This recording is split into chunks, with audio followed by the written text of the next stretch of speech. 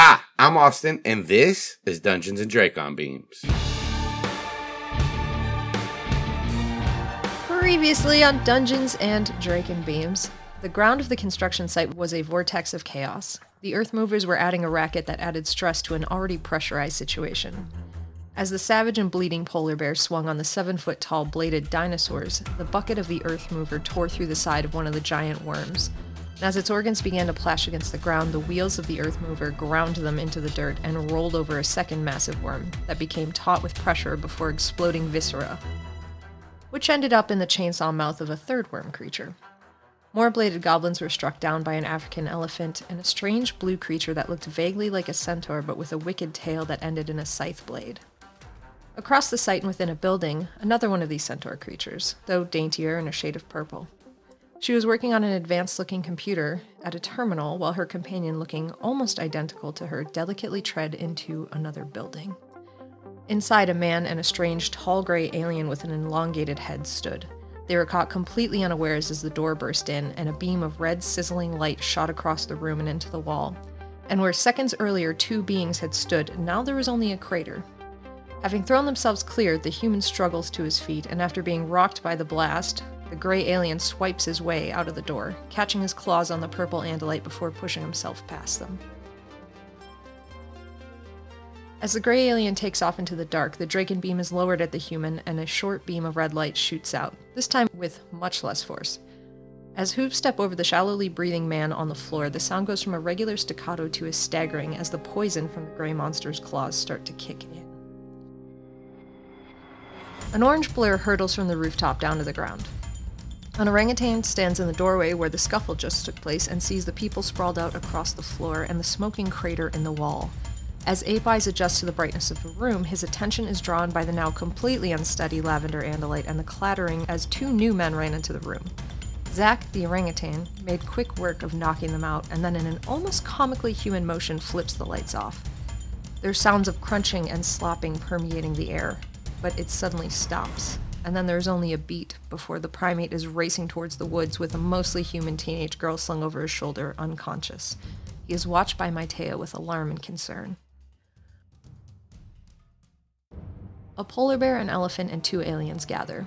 It sounds like a bad joke, but this was the reality of it. Aximili stepped into the void left by Dylan and found the second console. He and Maitea worked to hack into this console and uncover the trove of information. While outside, the polar bear, now clean white, stands over the body of a Hork-Bajir. An elephant melts away into a young girl first and then an owl, but the polar bear still stands like a sentinel, as all around him there are flurries of activity kicked up. Codes were uncovered to leave the atmosphere in a bug fighter, locations of yerk pools, strongholds were revealed, and quietly, down below all of their feet, in the silver roiling liquid, there were thousands of small slug creatures swimming unawares, and then the temperature gauge begins to tick up. In a difficult-to-locate cabin in the woods, a giant orange ape broke a small crystal, and with one deep inhale, Dylan sat up, awake. She was frantic. They both wanted to get back to their friends as quickly as possible, but Zack watched as Dylan tried to stand and wobbled. He forced them both to slow down and steady themselves as he shrank back into a teenage boy. It was still way too soon as black stripes began to spread over Dylan and Zack's faces, and they take the form of tigers. 2 large identical cats facing one another. And then one launches and latches onto the other. There's a brief, terrifying scuffle before they recover themselves and calmly walk out of the house as if nothing happened, the limp barely noticeable.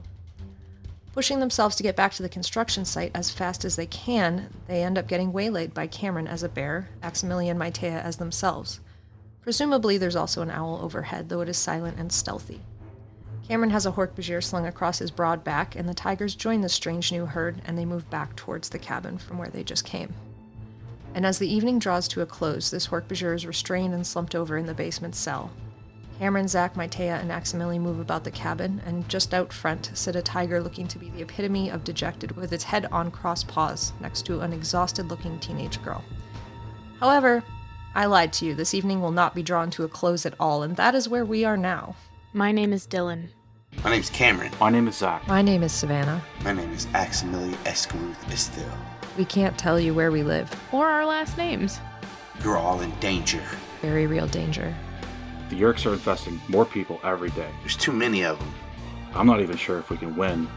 Well, we can't win. Trying. Maybe we can't. But we can fight. Our only hope is to hold them off until help comes. Who can know how long that will be? We have only one weapon, The Andalite morphing technology. and that's the ability to turn into any creature that we can touch. I still can't believe it. It's insane. I know. We were given this power by a brave ally named Elfangor. Elfangor. Fangor. Elfangor, who went against his people's He wishes. broke his people's laws. We fight for him. But we also fight for you. And for others. We fight for the entirety of Earth. Yeah, we've gained allies, but Matea, we've lost people along the way, too. we've learned not to trust anyone. Not anyone. Nobody.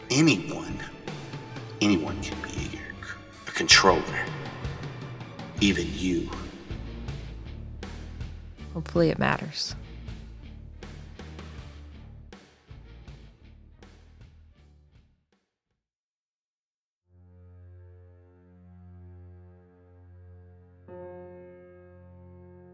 A light mist sprays Oscar's cabin.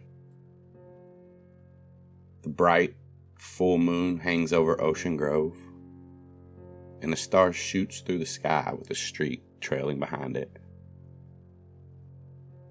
You see this behind the hazel eyes of the tiger, Dylan. You can't help but remember back to the night you saw Matea's ship fall out of the sky. In just a short time, so much of your life has changed. There's aliens, your dad's job, Michelle. Most people will be overwhelmed. But you find a little bit of comfort in the confidence and raw power of the tiger. Your well-defined muscles rippling under your orange and black fur. As you stand here with your friend Zach, you see the red sash lying on the dining room table. And you're reminded of the fight you just had. And how close you were to losing a limb or limbs to a Texan. Your thick orangutan hands squeeze tight into a fist. Your life used to be cool skateboard tricks, TikTok, and going live.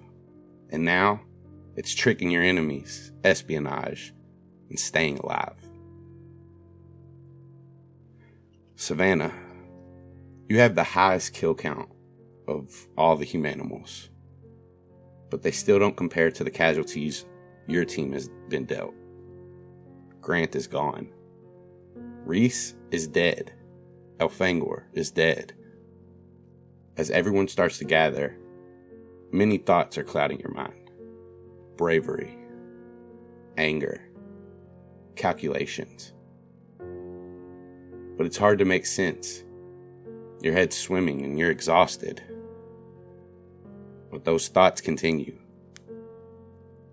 It can't be for nothing. It has to matter. So what's next? You snap back to Cameron standing in front of you. You okay there, fearless leader? Yeah, fine. The rest of the humanimals have kind of gathered near or on the front porch. Aximili's holding the laptop and watching the screen with one stalk eye. The other is trained on Matea, who's nearby, and his main eyes watches Prince.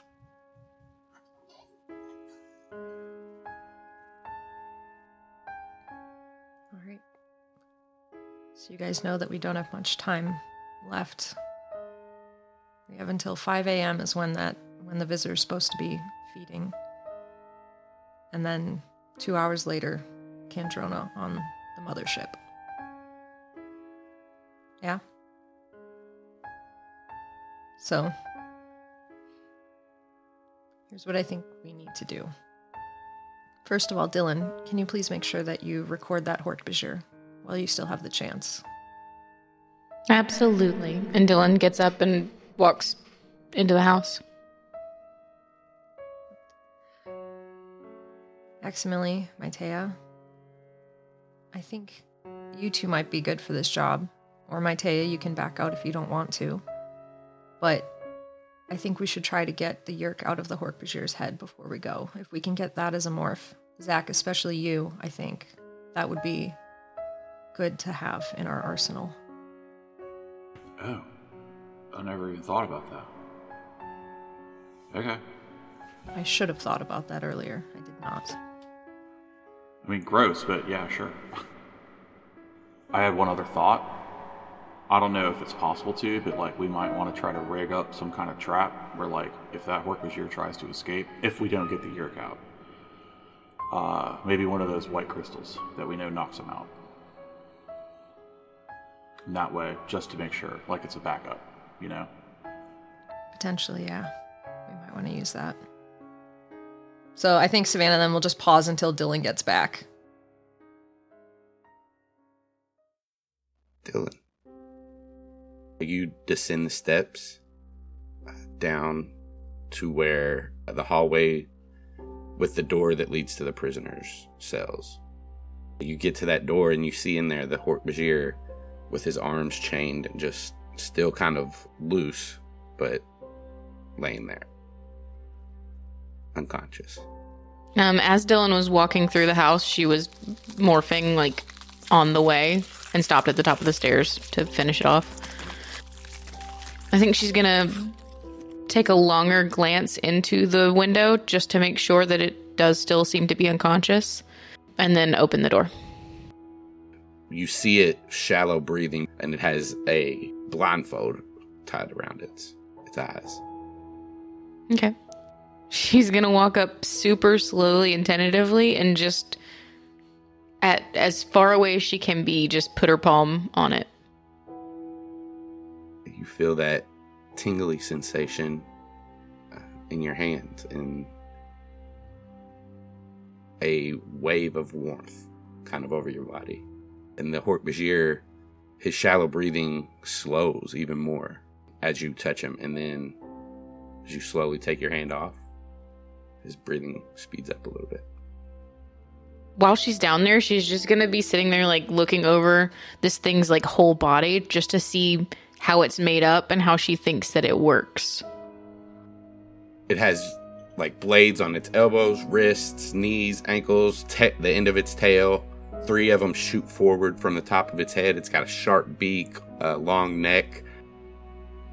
The blades on its knees and on its ankles, they look different from the blades on its wrists and its elbows, in the sense that the ones on its arms look like they have been sharpened to be used in a different way than the ones on its ankles and knees, if that makes sense.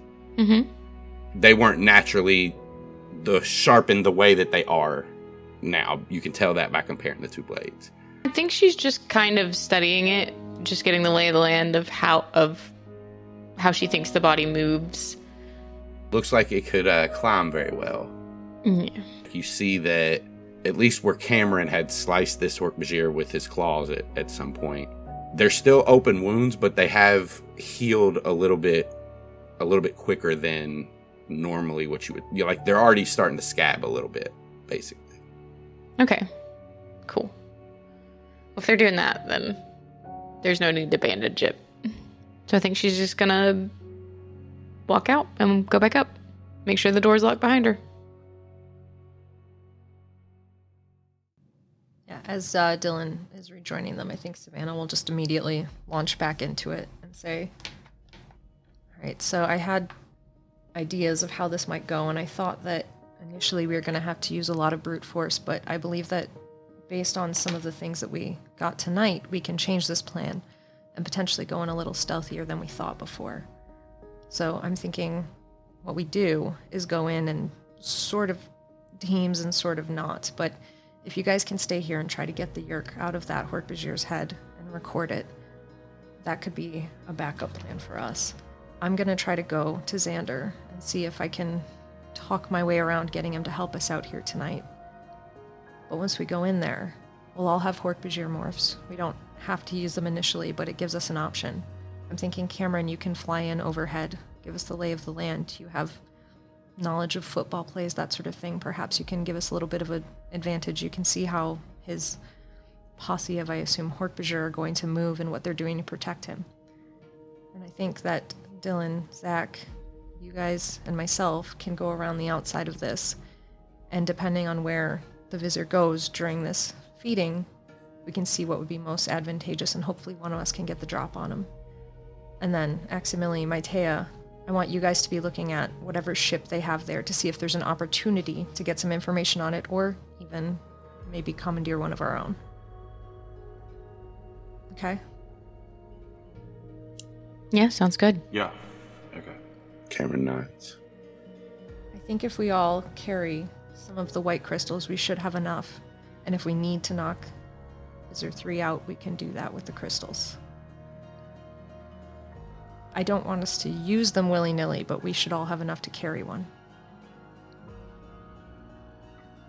Max, Maitea, is there like a good way to incapacitate an Andalite?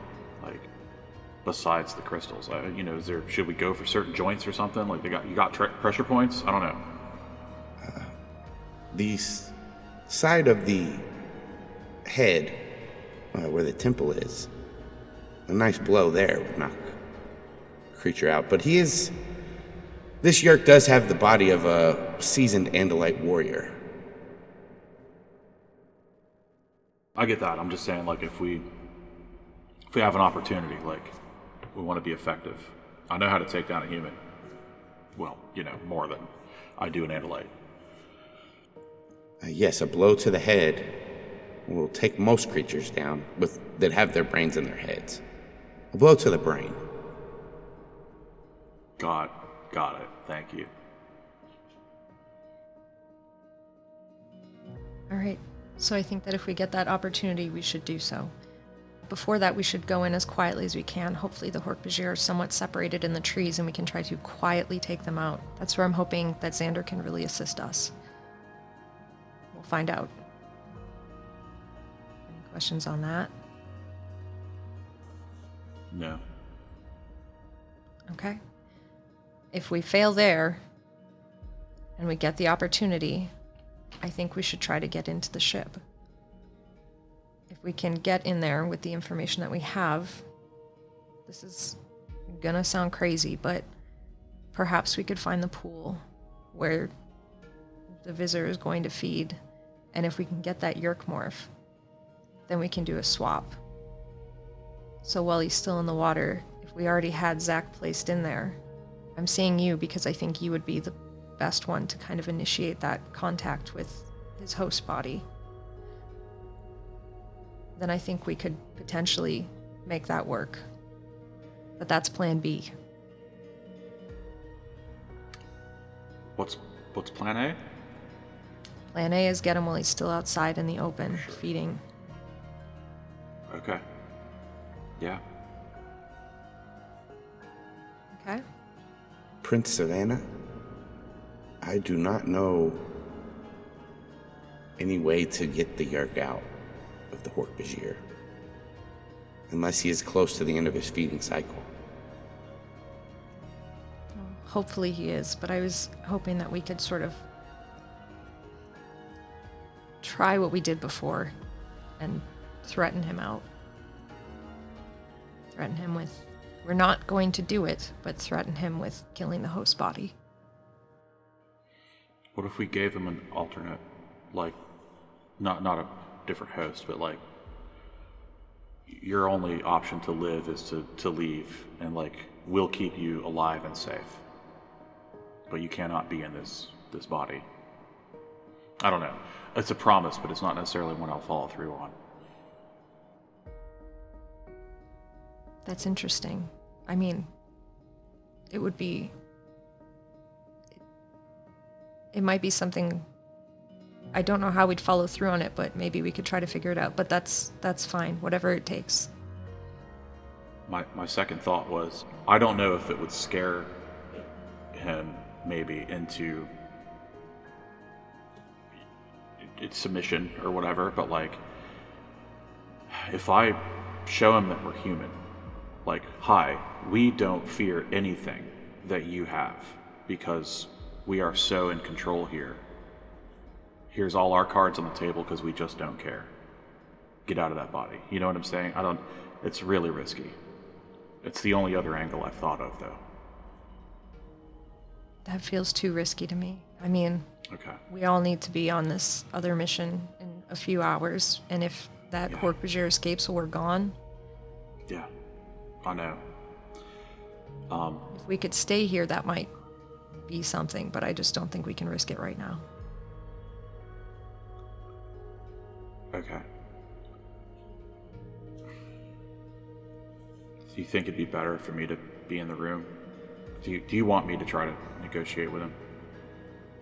I think you can at least assist. I think for now we should attempt to continue to make them think that we're Andalites. All of us are Andalites, but, you know, perhaps you can morph the Hork-Bajir or something, spin that into some narrative about already having them.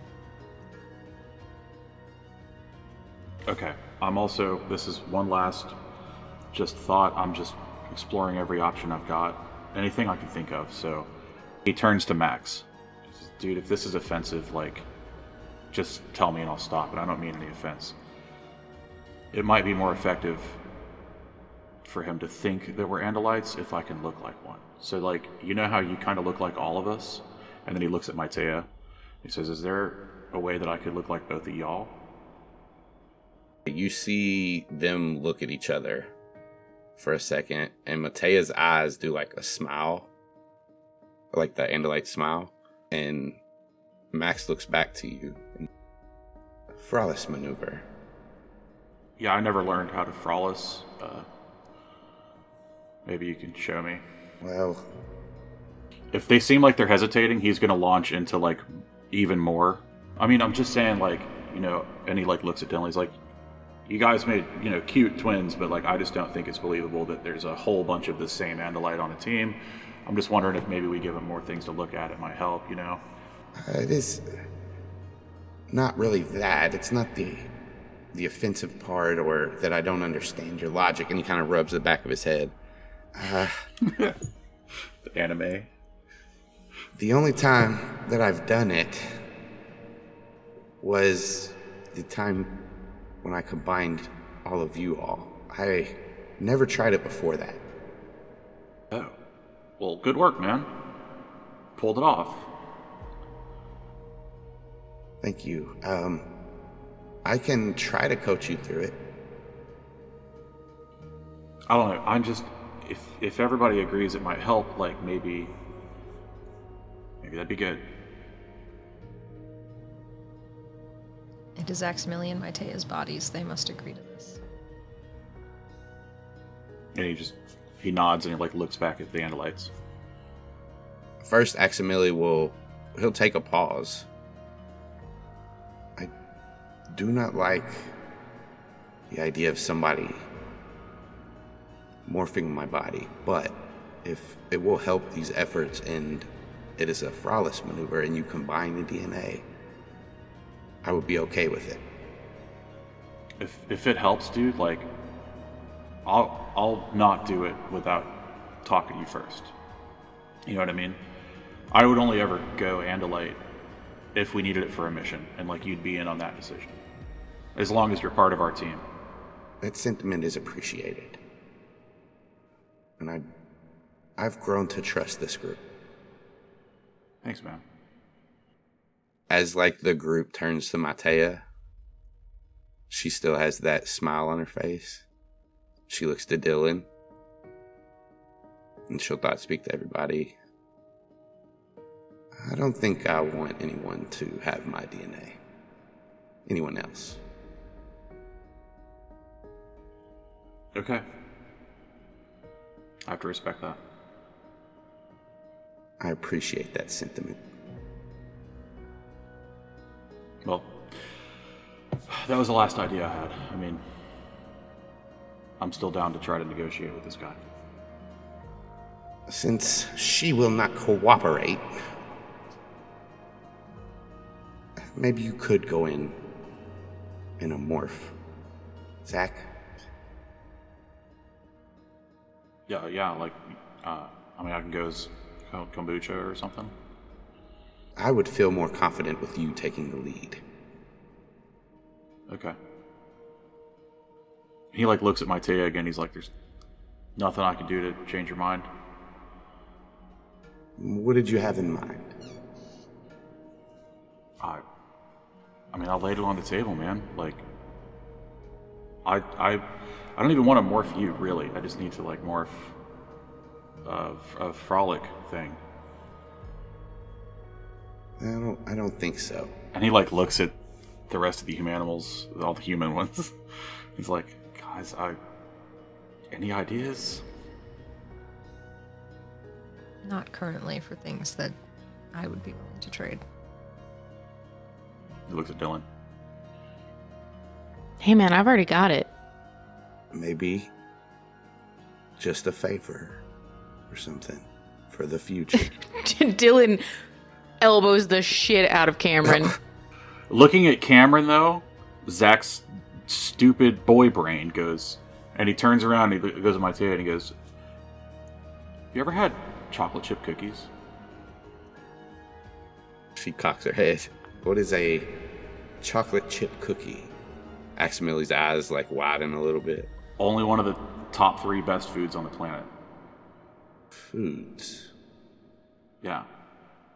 You can go human, right? Yes. What if I introduce you to something that will completely blow your mind? Max, back me up on this. That is correct. It will blow your traitorous. That's in everybody else's head. Mine. Be cool, man. Be cool. She looks and she doesn't know the whole food experience yet. Like, yeah. She'll say, "You want me to make this rash decision, this trade of my DNA for something that I'm not even sure exactly what it is, based on not quite a friend, not even quite, almost an enemy's recommendation." Excuse me? The stalk eyes look at Aximili. I mean, have we not been assisting you in your mission? Yes, you have. I think Savannah is going to look incredulously at Maitea right now. And she's going to like just preface this with, "Listen, Maitea, it is your body and you of course decide what to do with it. But I just need to clarify for myself. Did you just insinuate that it would be ridiculous to assist somebody with something because you promised them you don't know what and they would have to go in and find it themselves because they didn't quite know what it is, and insinuate that that was a terrible trade?" Dylan puts her finger up and she's like, "Hey, yeah." Honestly, Zach's just kind of looking at Savannah and like looking back like. Maitea stops like right there and kind of glances at Dylan and looks down, and she says, "You're correct. Maybe I am being a little too harsh and hypocritical." She'll look back to Zach and she'll say, "Nonetheless, I will not take the cookie." Whatever. I'm done with it. And like Zach just goes and sits down. I think Savannah's just going to immediately like move on past this. Like if Maitea says no, she's going to support that. She understands. So like she's just going to kind of move on and be like, "All right, Dylan, Cameron, Aximili, do you guys have any issues, holes, anything, concerns with what we're talking about?" I don't think so. Do we know, like, is the color of a sash like a status thing, or is it like a politics thing, or? From what we know, I believe it to both be a status symbol and potentially a symbol marking which visor they might be loyal to, but I don't believe we know enough about their system to be able to use that to infiltrate. The red sashes mark Visor 3s. Elite warriors. Oh. If I morph that dude and put on his sash, then maybe I could get really close to him? Yes. Is that kind of what you're saying? If we can, and she's like kind of dithering on this almost, but she goes, if we can guarantee that that will not draw unwanted attention, we could potentially use that. We don't have a lot of knowledge. We'd have to make sure that we can get one of the current Hork-Bajir guard out so that I can replace him. We'd have to make sure that, like, I don't know how close they're even supposed to be. I mean, I've seen him walking through ranks of them, so gotta be pretty close. But I mean, even if I make a move on him, even if I'm successful, we don't want to kill the host. No. And then, like, any other Hork-Bajir there would pile on, so that might be a problem. That's why we're hoping for Xander to help us out, so we can stealthily take them out and take their place. Yeah. Okay. Maybe if I can just punch him in the side of the head. Can't Xander not hurt people or let people be hurt? He cannot hurt people. He could potentially create an illusion just to help us with the non-lethal damage that we will be doing in order to assist the greater good. I'm not saying he's going to help us. I'm saying I'm going to go make a plea and see if he will. Dude, if he can do that, he could just, like, make the actual Visser disappear and put a fake one on somewhere else. That's the hope, to get him out of there. We don't have to worry about the other Hork-Bajir then, right? We'll still have to get close enough. Yeah. He could thought speak, so that's not going to work either. Alright, so I'm just checking out that area. And am I going now? No, sorry. When we're on this mission, when we all meet back up there, Cameron, you should stay here and assist with getting this Yerk out. Okay. Or you can come with me if you really want, but I figured it'd be more boring. Whatever you say, Captain. Captain now. Okay. Mm-hmm. She'll give it like another beat, just to see. And then she'll turn to Maitea and say, now Maitea, I've included you in our plans. Is that acceptable, or would you rather be excused from all of this? It is acceptable. Thank you. Okay. All right, then I guess we get to work. Okay. Max, let's go wake up a Hork-Bajir. As you demorph, he turns with you. Cameron runs to the kitchen, grabs a bag of chips, and then joins Zach and Max. When he's in the kitchen, I'm just going to yell, hey, grab one of the off-white crystals. Okay. Actually, grab one of the white ones, too, in case we need it. Okay.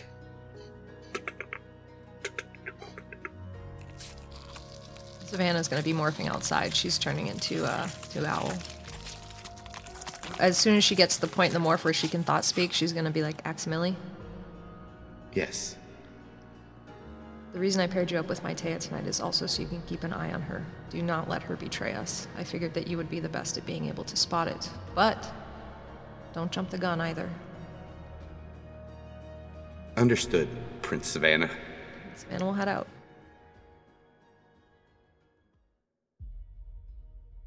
Dylan's gonna turn to Maitea and be like, I mean, you shouldn't miss out on knowing what a cookie is. How about this? If we are successful tonight, we will have a cookie to celebrate. Okay. Something to come back to. I'm probably gonna still have like a cookie or two and maybe a honey bun before we go. I will use it as motivation. Okay. And then maybe you'll also tell me, why things went the way they did? That too. Okay. And she's gonna walk to her car and grab her cell phone and then walk in the house.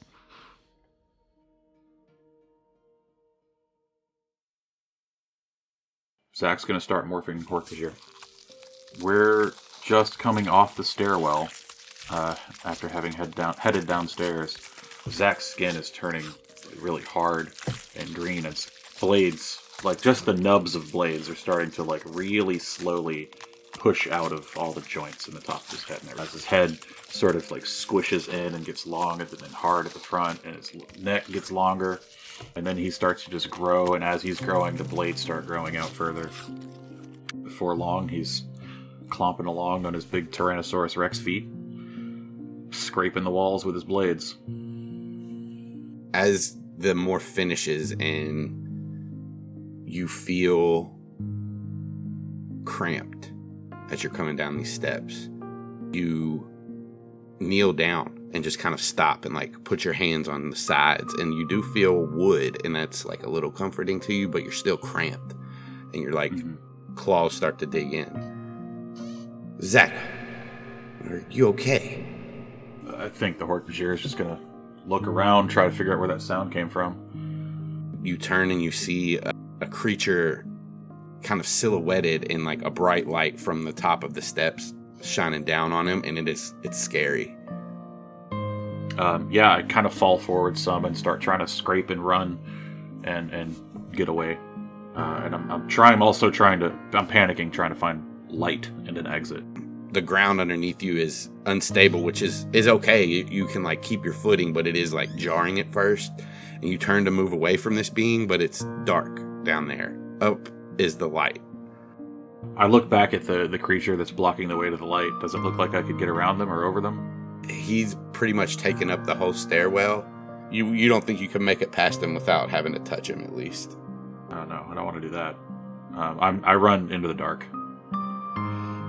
It's very hard to see, and you run into something just in the middle. It feels like a piece of carved wood. You grab it and it wobbles, but it doesn't fall over.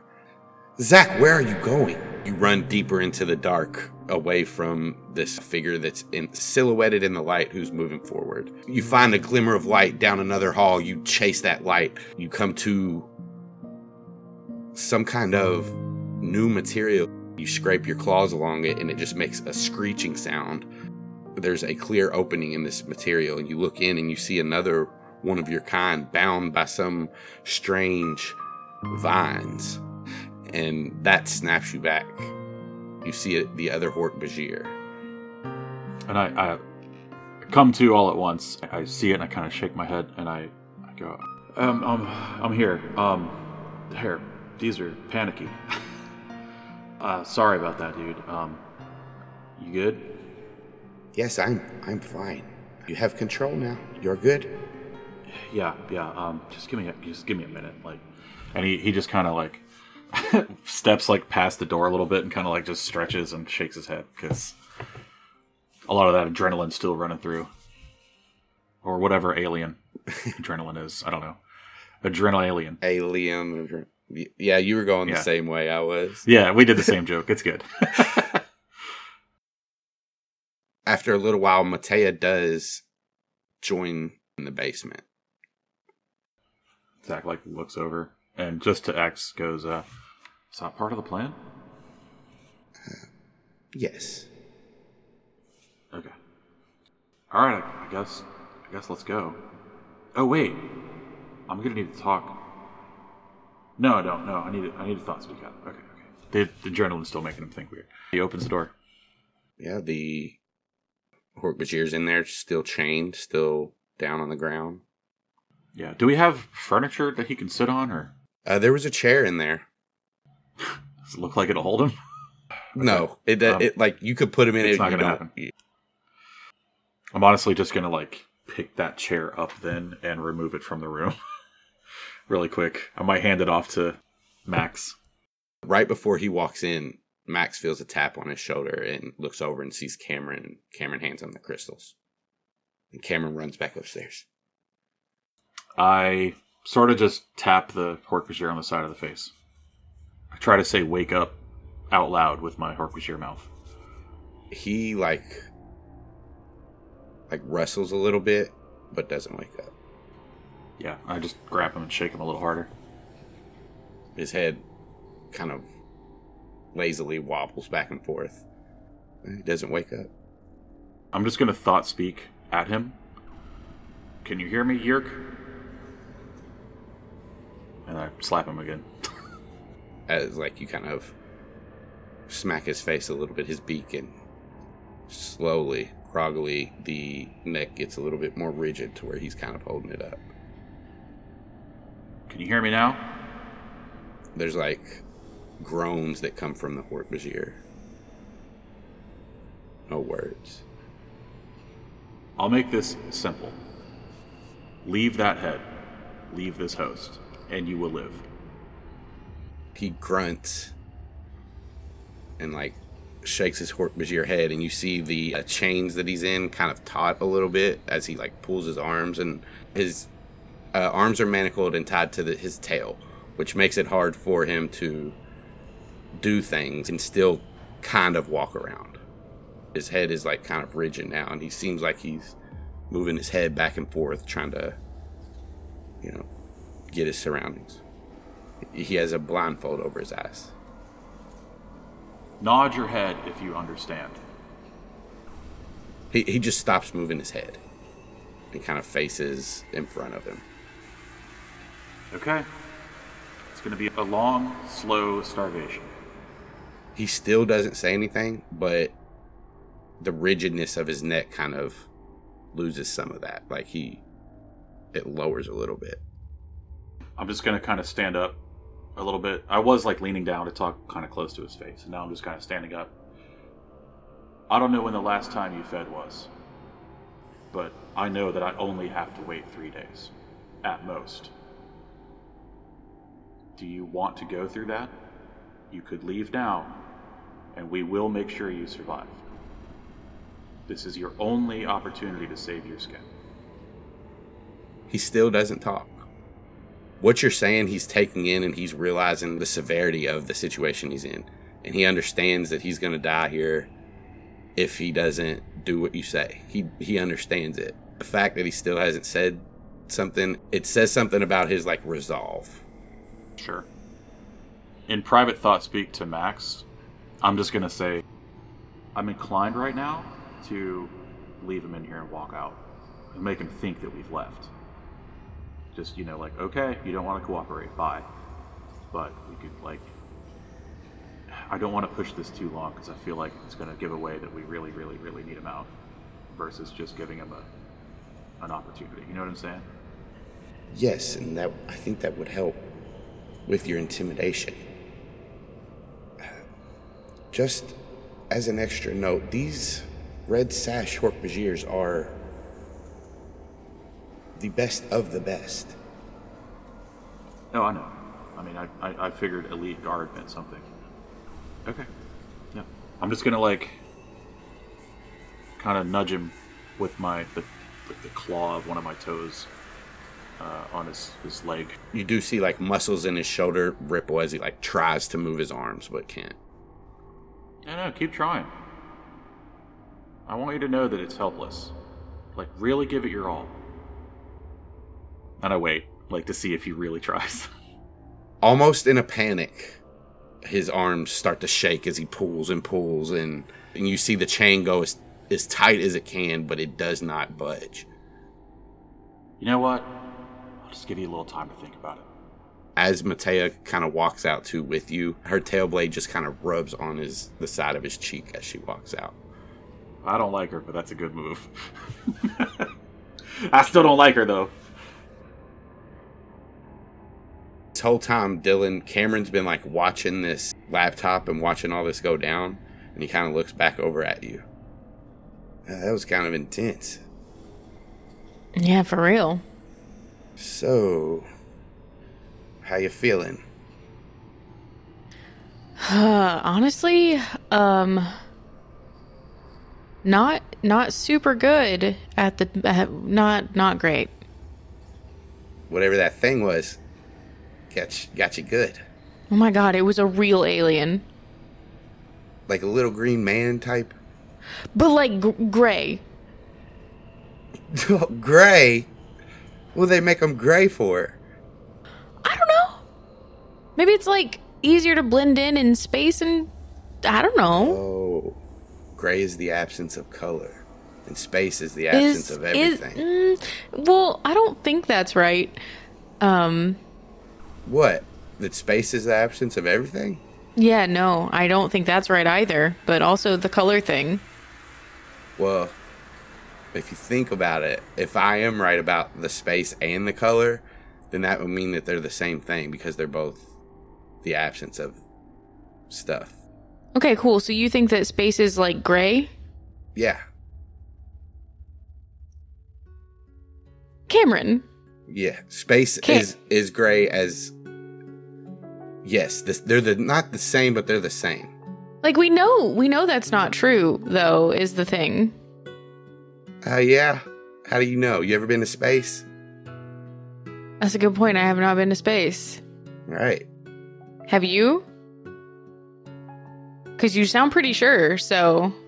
Well, I've seen gray. Oh, okay. All right. Yeah. I've seen gray, too, and I still don't think that's correct. Well, to each their own. Okay. You want a sandwich? She just looks down at her phone. No, not one of yours. No. All right. I'm not very hungry. What? No, she puts her phone back in her pocket. Hold on. She puts her hand, like one hand on either side of his face and like tilts his head and looks at him. Are you okay? Oh, I'm okay. I'm just nervous. Yeah, but not hungry? I gotta be fast. We're going up against an Andalite, and I've seen Max down there in action, and he says this guy is a war prince, like, you didn't meet him, but Elfangor. And Elfangor, he was like the strongest one of them all. You should have seen him. He stood up to Visser 3, and Visser 3 was this huge, slimy beast with these tentacles and these teeth. And Elfangor didn't give a shit. He fought him till the end, and that might be me tonight. Okay, you've given me some perspective, that's for sure. But like, probably not, right? Like, yeah, we got this. We got this. Okay, but for real, do you want a honey bun? You didn't say honey buns. She's gonna walk over to her bag and grab some honey buns. I already ate all mine. Yeah. Thanks, Dylan. Like Taryn. And Dylan is literally gonna pull out her phone though and look for a message from her dad or anything though. He's got some like check-in texts sent to you. Coming home? What's going on? I haven't heard from you in a little while. And she's gonna look at her phone and say, shit. And then walk back to the door and call him. Couple of rings. He picks up. Hey, Dylan. Hey, Dad. What's going on? Where are you at? I'm with Savannah. We decided that we wanted to get like a big jump start on all of this homework that they assigned us, since we can't go to school. Yeah, you guys working on that tonight? Yeah. Is it cool if I stay with her tonight? Yeah, sure, stay over there. Hey, do you know if we have any of those veggie noodles? The green ones? The zucchini noodles? Yeah. Okay, this is going to get really complex really fast. It's actually not that hard of a process, but Dad, what you're going to do is you're going to look in the drawer that has like all of the instruments, the stuff that you cook with, like it's got some spatulas and some other stuff in it. There's this white hourglass looking thing that has blades. Be so careful. Yeah. No, promise me. I promise I'll be careful. Okay, you're going to take the cap off and you're going to get a zucchini out of the drawer and wash it and cut the ends off, okay? Okay. And then you're going to put it in the end of this hourglass shaped thing and twist. Hang on 1 second. Twist. Okay, now what? Good. Smart.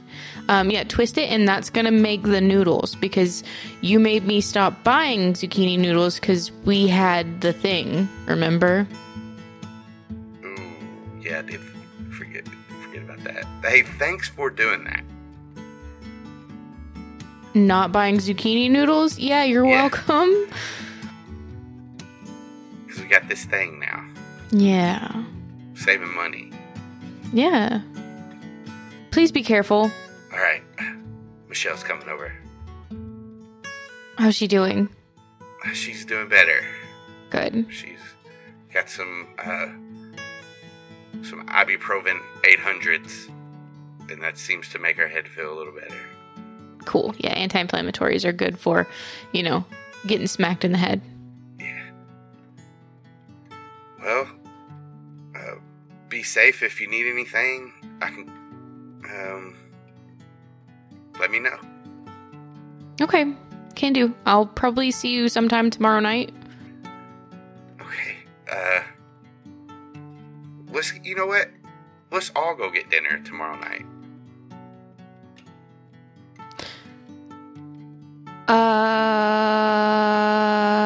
Yeah. Yep. Okay. Well, now I'm excited, so thanks. Okay. I love you. Love you too. Thank you for letting me stay. Yep. No problem. Bye, Dad. Bye. She just kind of hangs up and looks at her phone for a minute.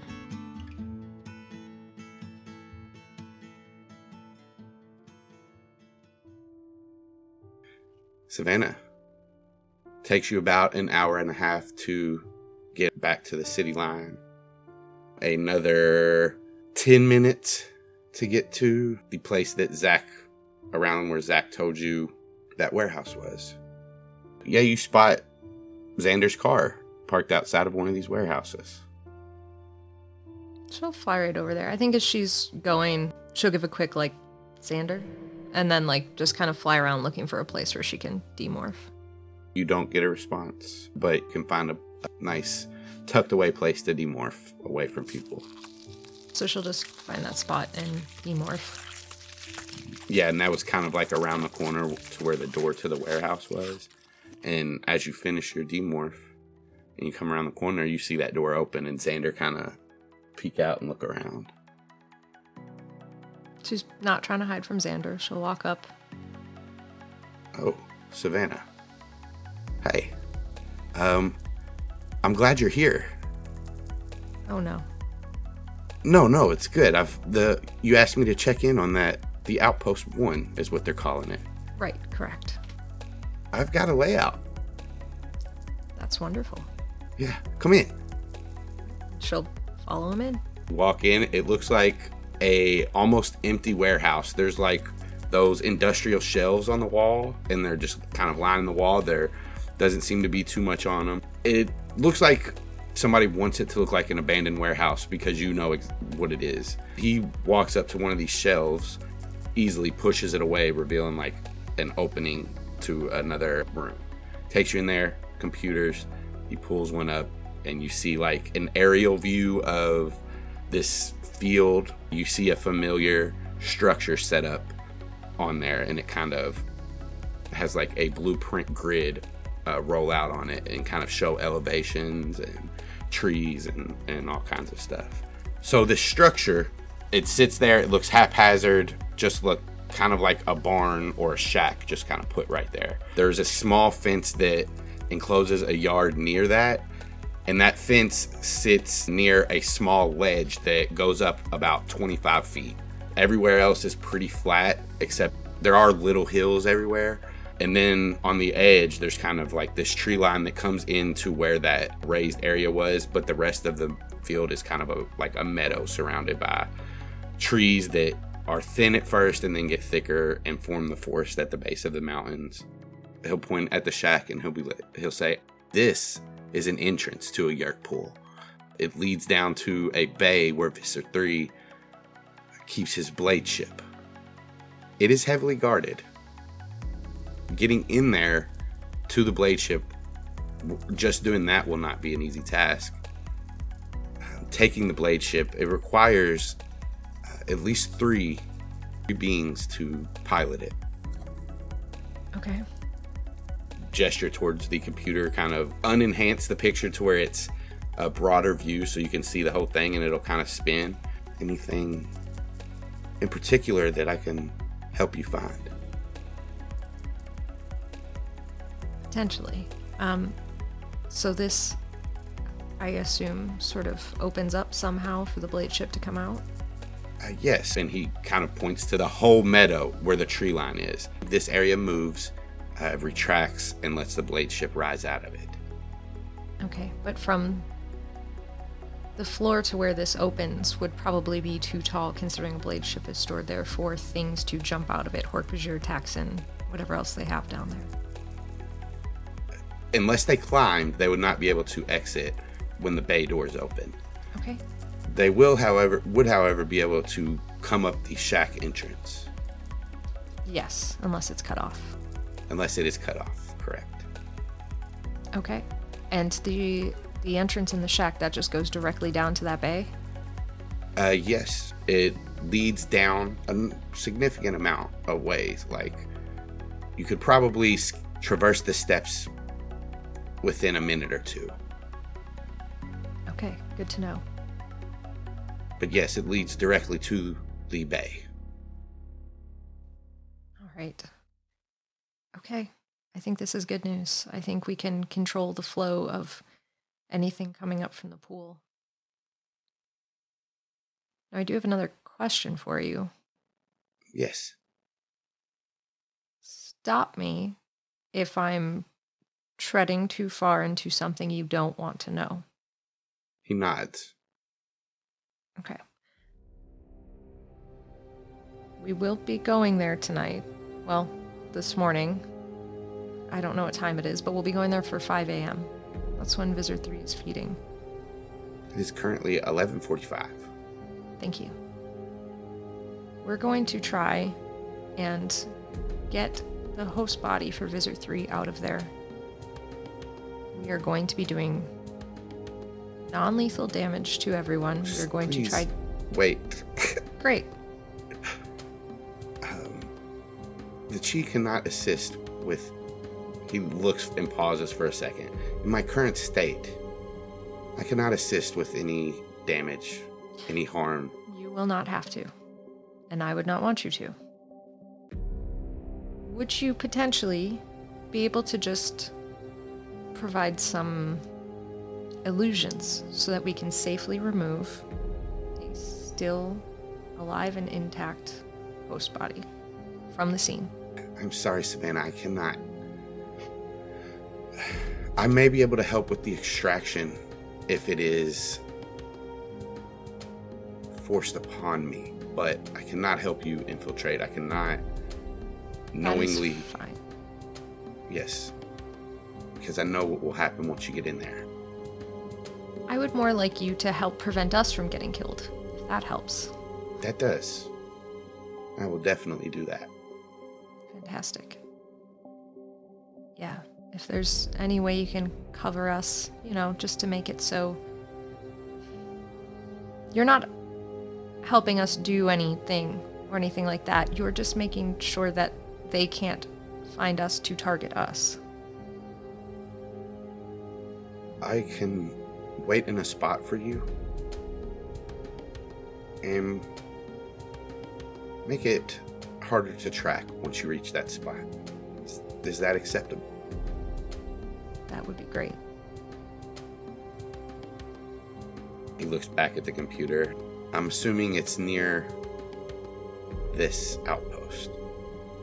It's allegedly at that outpost. Scales the map so it shows an even wider area, and he'll point to a spot. So real quick, this outpost is northeast of Ocean Grove, out a little ways past the city. He'll point to a place that is a little west of that, to where the mountain ranges are kind of started, but he points to a place in a forest. Get to here, and I will provide you with cover. Okay, and Savannah's gonna stare at it and try to memorize it as exactly as she can, and then ask him, are there any other details here that could help steer us to exactly where this is. A weird tree, a rock, anything that we can really mark this by. If I sense you, I will let you know and give you a beacon. Okay, myself, Zach, Dylan. Yes, anyone in your group.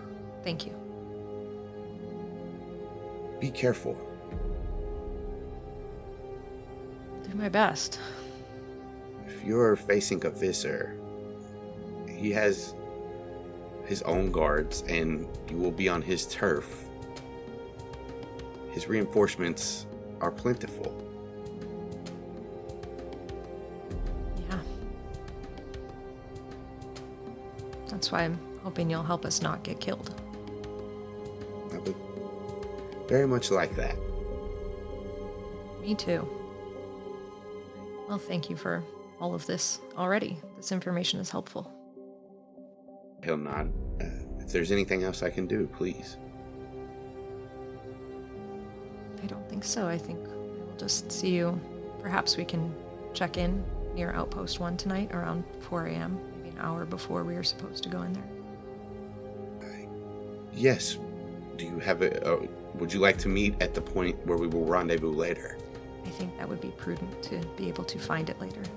Yes. And he'll, kind of gesture to the door. She'll assume that's leave, and she'll start to leave, but she'll ask, right before she leaves, she'll be like, oh, how is Katie doing? Yes, she is acclimating nicely. I think that we've provided her with commodities that she does enjoy. We're very good at making people comfortable. I'm at TV. TV, food, a lounging area. She enjoys exercise equipment and is ecstatic with all the dogs that we keep around her. We brought a bunch of puppies.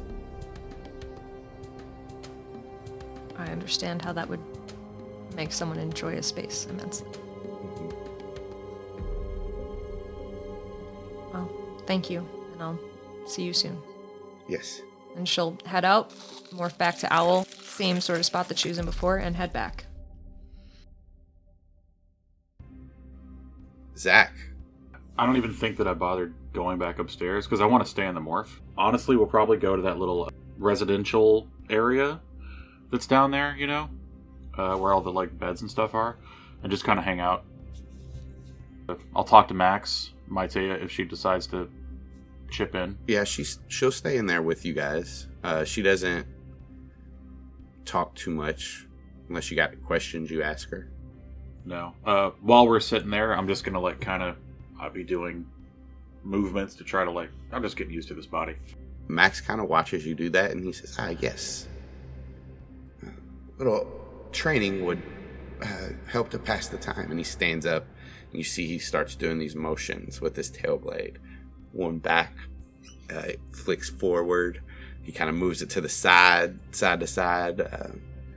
Looks pretty cool. He does that for a little bit, and then I just kind of stand in front of him, and I kind of get in some kind of what I think looks like a fighting stance, and I go, and maybe we can do some really slow parrying and blocking. Yeah. And nice. He walks you through it, and he'll give you a little bit of pointers as far as blade fighting.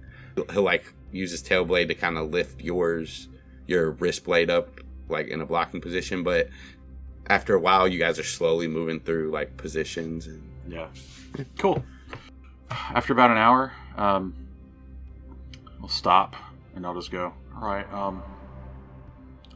figure we should go check in on him, see if he's decided to make a move. Yes. Okay. I'll head back in. I want to sneak as much as I can up to the door. I don't want him to know we're coming. You get back to the door, you're sneaking up, and you see his head is in there, and it's moving around again, he's trying to get his bearings. And he's kind of tried to roll around. Looks like he's been struggling a little bit in here. Any progress? No. No. Awesome. I'm going to really, really abruptly, slam the door. I want to scare the fuck out of him.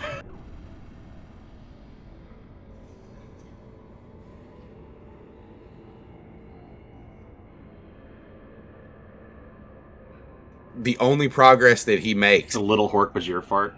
is when you bust in this door and he kind of pushes himself kind of back towards the wall in surprise as you come in. So, we feel like we've exhausted all of our options yet? He is frantically, like, moving the head back and forth. It's not gonna... Well, I don't know what you're trying to do, but that's not gonna do anything. Keep doing it, I guess, but you're not getting anywhere. Again, your one and only opportunity to survive is to come out of that head. His head does lower.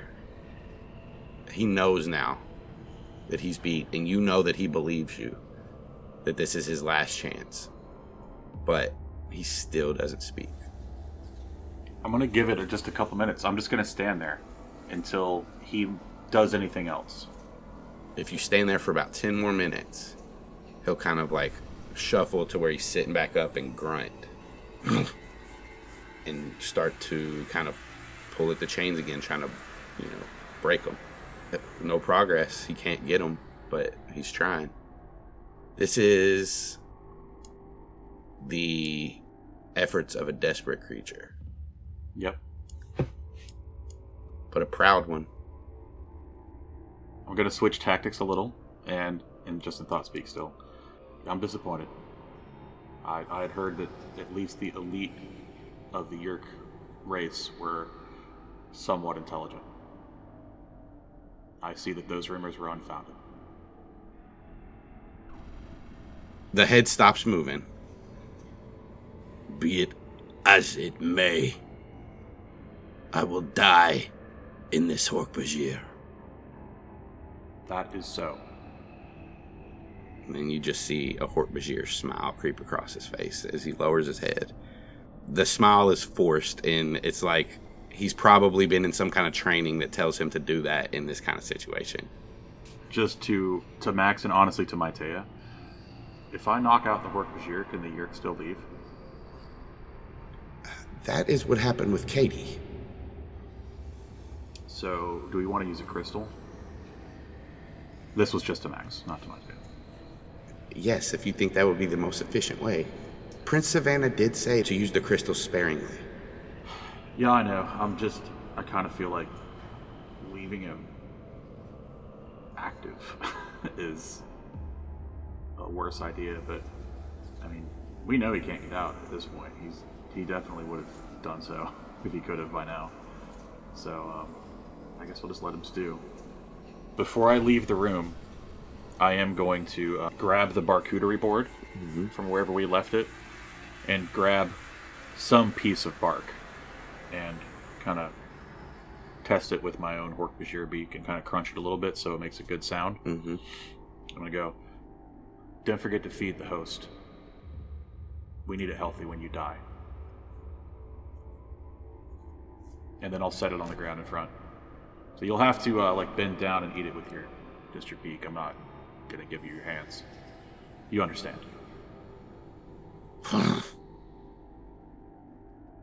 Okay. I'll be back to check on you in a little while. And then I leave again. I'm going to have to demorph at this point because I'm going to give him another hour. I'm going to get far away from the door before I demorph. I don't want him to hear the sounds. As you kind of get back upstairs after all this, the Andalites join you, and Dylan and Cameron are up there. Dylan? I think that she's got the gloves that she brought one of the last times, and she's just sort of gingerly flipping through that notebook, the journal. Oscars? Mm-hmm. Okay, give me an intelligence check. Okay. As Dylan is looking through Oscar's notebook, you see that this writing is so smudged, the pages are so brittle that it's hard to kind of even turn them without them crumbling. So you have to be very, very careful. Well, you manage to cipher out an entry. To whomever these find, today while picking up supplies from Ocean Grove, I noticed a woman looking at me. I noticed because I was looking at her. Her dark hair, brown eyes, her skin was glowing in the sun, and I'd be damned if I was the only one who noticed it. I didn't get a chance to talk to her. Her father, or whatever the man was, hurried her on before I got the chance. Maybe I'll see if I can spot her again when I go in next. I could take her some flowers if I went closer to the mountain. That's my plan. Tomorrow I'm headed to the mountain to find a flower as pretty as she is. In high spirits. Oscar Chaplin. Okay, Oscar. When Zach comes upstairs, he's just going to kind of say to the room, I guess it's just Cameron and Dylan, we're making some progress. It's slow, though. I don't know if it's going to come out. You mean to go down there and rough them up a little bit? Polar bear? Dude, I've been a Hork-Bajir for the whole time. Like, I don't think roughing him up's going to help. But I do think I've been kind of scaring him a little. So we'll see. I'm giving him time to stew right now. Just letting him marinate in it, you know. Some time will pass, and Savannah will return. She'll get back, land on the porch, demorph, and go inside. Right, any progress? Anything? Hi, any progress? No, I mean, I think I've scared him a little bit. We verified he can't break out of the chains, so that's pretty good. But that Yerk is staying in there, man. He says he's going to die in the Hork-Bajir. We know if that happens, it's going to go crazy. So, I don't know. I don't know how else to get him out. I mean,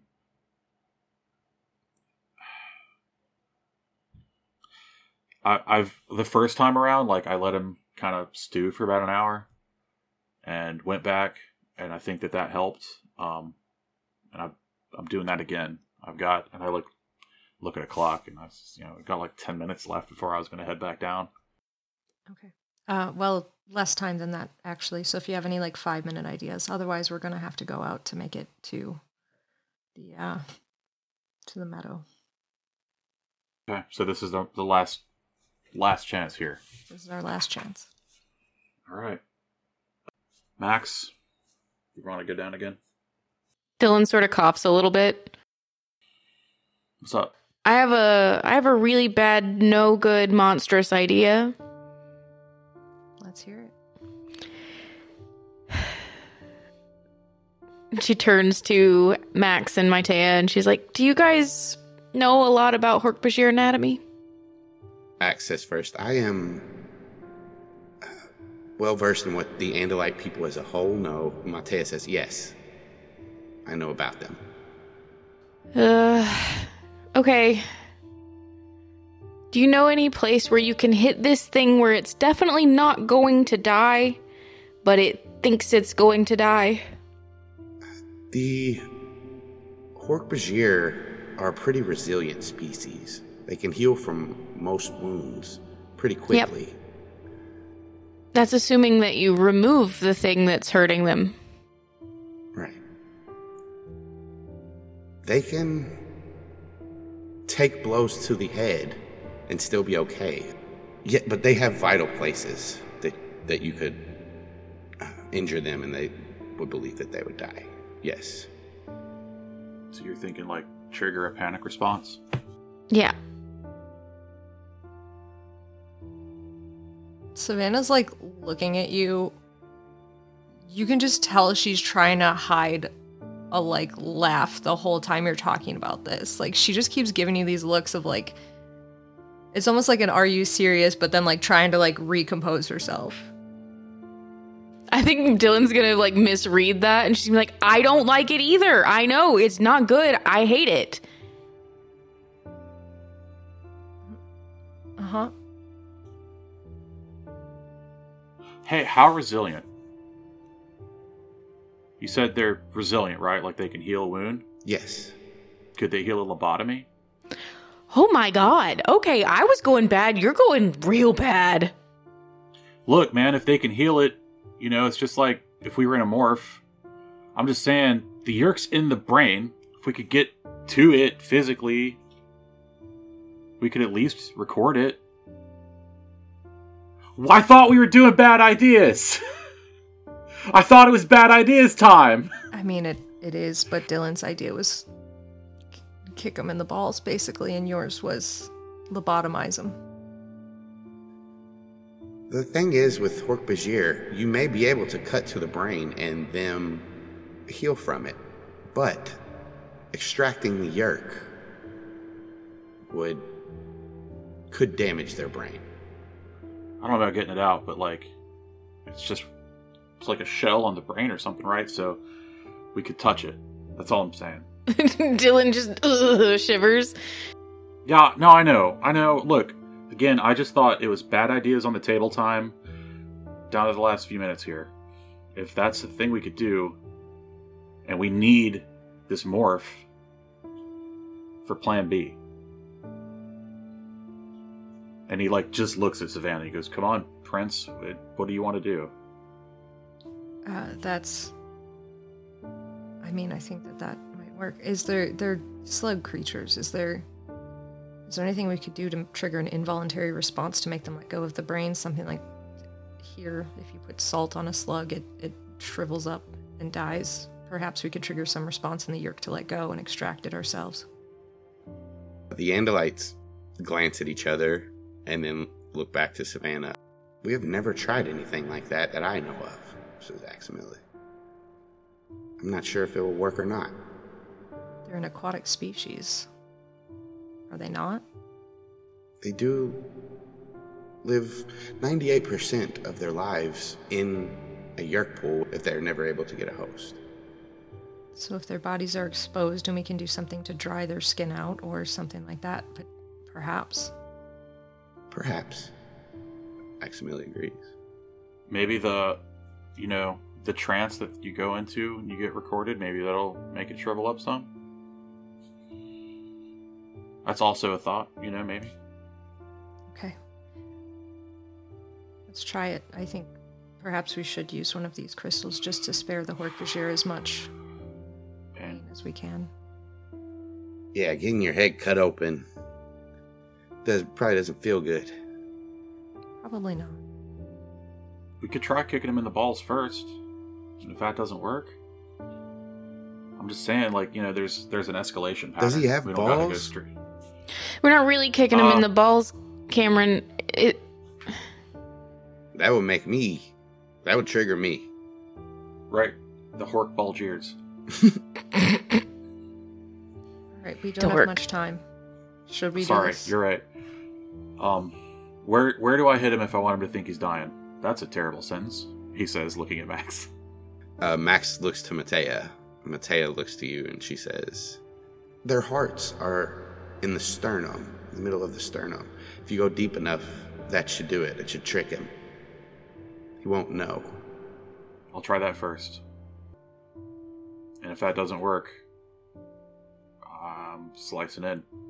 Don't go too deep or you will kill him if that is not your, Perhaps, Matea, you could assist in this. Yeah, you got a blade. Don't fucking kill him, though. Max, could you do it? He says immediately. Max looks back and forth from Matea to Savannah, to Zach, back to Savannah. I'm fine, Aximili, with you being the one to actually slice them open, but Matea has the expertise, correct? Correct, and she pulls her blade in front of her. My tail blade is not conducive to clean wounds. She looks back to Max and she says, maybe he should do it. It's a metal-ass thing to say. Okay. Alright, let's go. Hey Cam, can you grab the salt? Yeah. Runs to the kitchen. Here you go. Already heading downstairs. Oh shit! And beginning he the catches work. up to you, throws the I salt. He was going to hand it to one of the Andalites. I thought for sure he was going to whip it down the stairs after Zach. God damn. Dylan just looks at him. When it rains, it pours, man. Yeah, salt sometimes. It says it on the salt. Oh shit! It does. What does it say on the pepper? Pepper. Makes sense. It does say that. Yeah, so Zach is morphing again. He's a full big lady boy again. You get in there, flanked by the Andalites. I'm going to slam the door open again. Because I liked what happened last time. He, startled, he stands rigid again. Time's up, Yerk. This is your third try. You going to come out? Doesn't say anything, just growls. Okay. And I just, I barely even wait, and I'm just going to put my wrist blade against the top of the chest. This is where your heart is, right? You feel the chest inhale and exhale deeply as faster. That's what I thought. And I just gesture to Max. He moves forward and puts the tip of his tail blade on the sternum.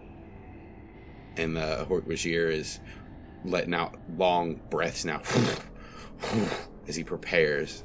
And you see the flesh of the Hork-Bajir start to spread and slide open as Max's tail blade slowly pushes in. And when it gets about halfway in, it stops and the Hork-Bajir is just grunting in pain. There's this red and kind of green ichor coming out of the wound. At that point, Savannah said, we can use a crystal. That's what I think I'm going to tell him. All right, good night. And then I'm going to click the crystal in front of his nose. You see Max kind of pull back a little bit. Which crystal? The sleepy time one. That's the white one, I think. You break the white crystal. You see the mist roll into his nose, these little nose slats right above his beak.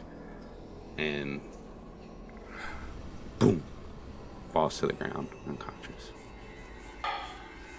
And then in thought speak to Max, give him 30 seconds to start coming out of the head.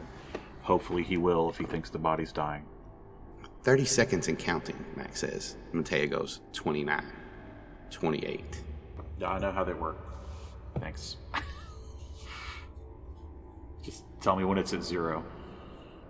The other 27 seconds go past it. Thanks.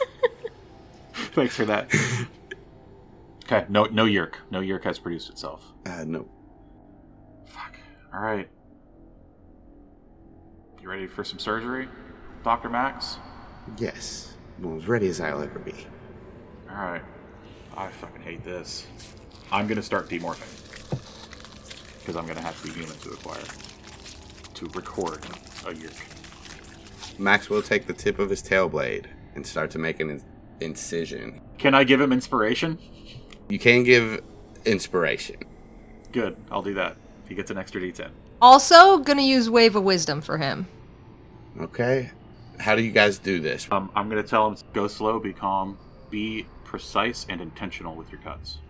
I really think that already just getting Matea in there to help him is a big part of this. She'll just kind of help repeat and steady and be like, go slowly. Look for she'll add in whatever she can that Matea says and try to just reinforce the important bits of the information that Matea is giving him as he goes. You see the blade slice in past the skull. Precision. He's encouraged. He feels like he can do this. He has people at his back, and this is important to the mission. This is how he serves his prince, and he makes the incision. And Zach, you see, he uses his tail blade to kind of spread the incision apart. A slimy gray liquid covered in this like green and red ooze. Fucking gross. And you do see like parts of it like pulse. I'm fully human though. You are fully human. I'm gonna try to grab this gray snot, and I'm actually gonna like try to pinch it and pull it up a little bit to see if it's got any give. As you pinch it and pull a little bit, Aximili says, "Be careful. Do not pull that thing too hard. It could damage the Hork-Bajir's brain." Okay, I stopped that, and I'm just gonna place one finger on it and concentrate on this gray, slimy, gross nastiness, and record this Yerk. You feel a tingle in your finger, and then a warm sensation rush over your body. Ugh. You feel like some of the pulsating and the movement of the slimy skin that's underneath your finger stop.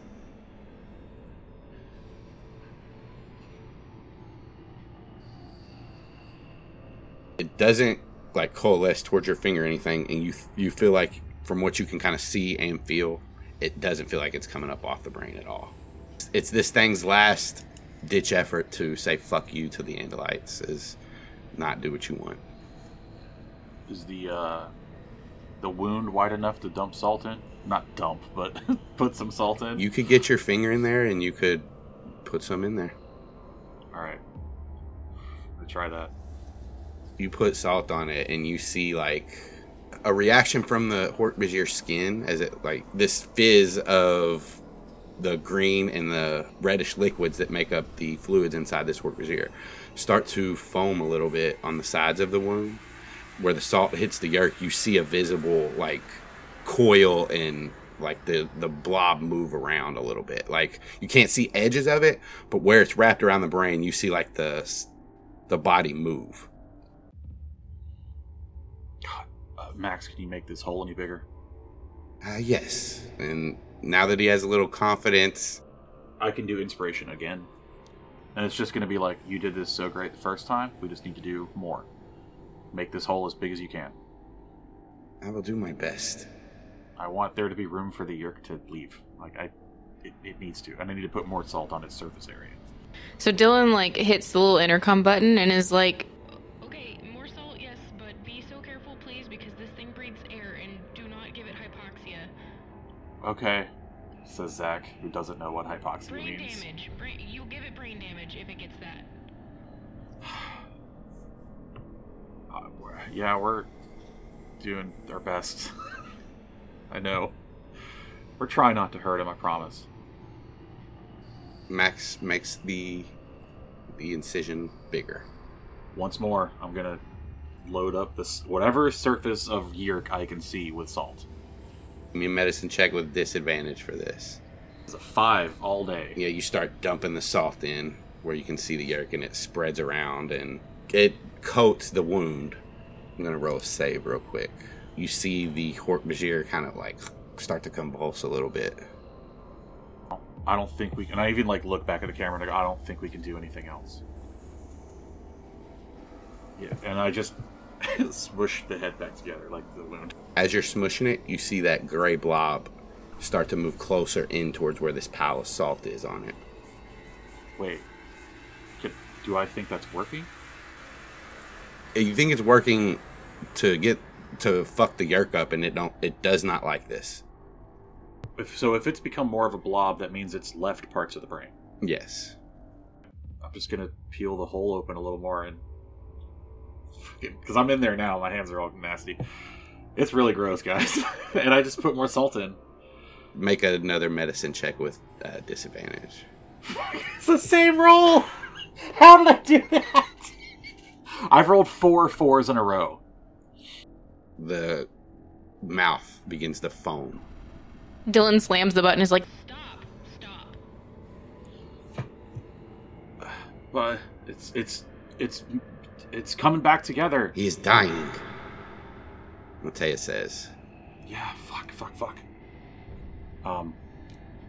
No more movement from the yerk. Like nothing changed. Oh yeah, it's getting blobbier. You now see the edge of the brain of the Hork-Bajir. I think I just need a second. I try to close the wound enough that it's covering the edge of the brain, like the exposed part of the brain. Does that make sense? But like still give the yerk room. You could, but it would just be like you closing the end of the wound. Like it wouldn't be, I mean, the yerk can still get out of it, but it doesn't help it anything, if that's what you're trying to do. I'm trying to help the Hork-Bajir. Yeah, it doesn't help him at all, except, like, you're just closing part of the wound. The yerk's coming out, I say to the camera. Dylan's gonna turn to Cameron and be like, do we have, like, oxygen, anything here? Like a tank of oxygen? Anything like that? I don't know. We have those crystals. Maybe one of them has oxygen in it. She is gonna, like, look at Cameron and grab one of the green ones and run downstairs. I'm gonna sprinkle some more salt on this yerk. If it's working, it's working. I'm just gonna keep doing it. Roll a medicine check with disadvantage. There was a nat 20 there and a 14. You precision this time. Instead of just dumping it in, you, like, get closer and make sure you get it just on the yerk. And it works. And you see the yerk shrivel up a little bit more, and you can see sides of the brain from both ends of the wound now. Okay. Is it mostly a yerk at this point? No, it still looks flat, and the blobs are like more towards where you've poured the salt. Like they seem to like be moving more of its body towards that place. So I see that when I was doing it more concentrated, it worked better. So I'm going to dump a bunch into my palm, and I'm going to pinch some, and I'm going to start like really precisely sprinkling it in. Could I help with this? How do you help? What I was thinking was that what Savannah could do, because I was kind of picturing her like kind of being between these two, but if it's starting to work, I can say she came in and she can just like, you could see the edges of the brain in the yerk, so I think she would just like scoop around where the edges of the yerk were kind of coming up to help like solidify that it's only in this space and it doesn't touch the Hork-Bajir brain. Making a yerk cup. Making a yerk cup. And then as it's like continued to peel up, she can kind of like assist with that. Like Zach, you can have advantage on this roll, which will give you disadvantage, or the disadvantage. Which will give you disadvantage. You have advantage on this roll, which means you pick the lower number. The rules. You know the rules.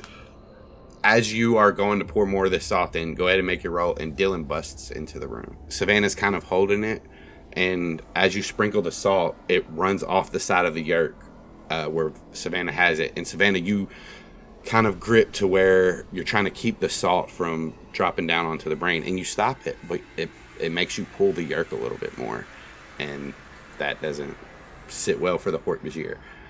Dylan, I think she's going to run into the room and push Zach out of the way. What the fuck? as you push him out of the way, this we're going to make a death save real quick. You see nothing immediate happen as you push Zach out of the way, except Savannah's right there and has the yerk kind of cupped on each side in her hands. It's still attached to the brain, though. As she sees this, she's like, fuck. And she hands Zach the crystal. And she's like, you do this immediately. Immediately. And takes the salt from him. You mean after the yerk's out? Immediately. Savannah's just going to cut through and just be like, do we think this crystal will affect the yerk as well, or only the host body? So, like, the Andalites, the ones who might know a little bit more about how this would work. Max says they haven't yet. They have not affected the yerk, only the hosts and what we've tried.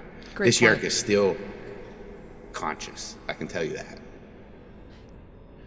Zach, do it immediately. And then Savannah will continue with what she's doing and, like, look at Dylan like, I'll help you. And Dylan's gonna pour the salt. Okay, why didn't you just do it, he says, clicking the crystal under the Hork-Bajir's nose. As a team, in unison, Zach, you wait just the right amount of moment. You see her dump that salt and the yerk shrivel a little bit more. And as it's moving, Savannah, you scoop in and you feel one kind of like thread snap as you pull up. And Zach, you snap that crystal. And as soon as you do, as soon as Savannah pulls the yerk from the wound, and the wound starts to close as this green mist spreads into the Hork-Bajir. You guys have a yerk. An unconscious Hork-Bajir with healing wounds. And Savannah still has it scooped. I think she's just going to start to record it. It's in her hands. You feel the tingle in your fingers and the warm sensation across your body. We should probably all get it. It's still alive if you guys want. No. Okay. I would not like that filth either, says Matea. It is unsettling. And then Max reaches in and acquires it and records it. I think Savannah will look at the camera and just be like, Cameron? You guys hear movement upstairs. Tum, tum, tum. Silence for a little bit as everybody stands there. Whew. Yeah, I'll take it. Savannah's just going to be there holding the yerk in her hands. It's not great. I think she's just going to say, all right, can someone grab me like some Tupperware, and then let's go get ourselves another Andalite. I'll be right back.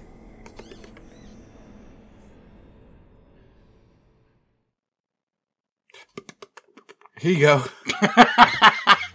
I'm so glad all of us just decided to wait for that. That was great. It was really good Foley work too, by the way. That was great. Yeah. Yeah, Savannah's just going to place this thing in there, click the lid on, and not leave it in the room with the Hork-Bajir, but leave it downstairs. Give it a shake. No. Okay.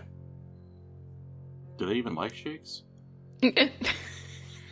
We don't even have a blender here. What are you talking about? Put it in a blender. Jesus No, Christ. to give it a shake. Jesus. Just kidding, guys. Just kidding. Trying to lighten the mood. Ball of snot. All right. I look at Savannah and be like, "Can I take the chains off this dude?" Let's just leave him until we get back, just in case. They're panicky. I morphed one earlier, and I don't want him to hurt himself.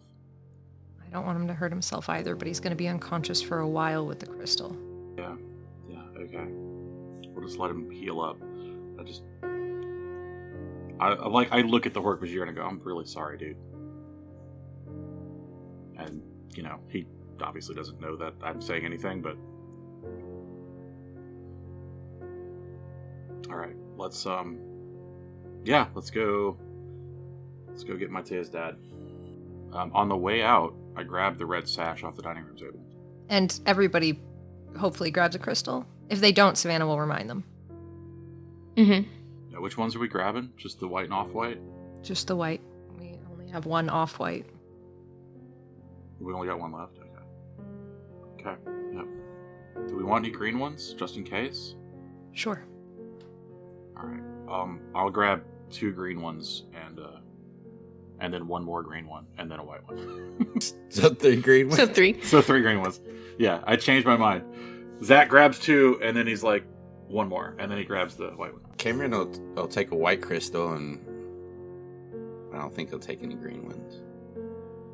Max will take a white crystal. Should I take some green ones as well? Perhaps we should, just in case we need them.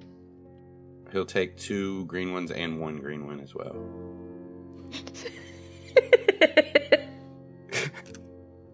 You monster. All right. So... Matea won't... she'll take a white one because, Savannah said it, but she won't take any other ones. Yeah, Dylan grabs a white one.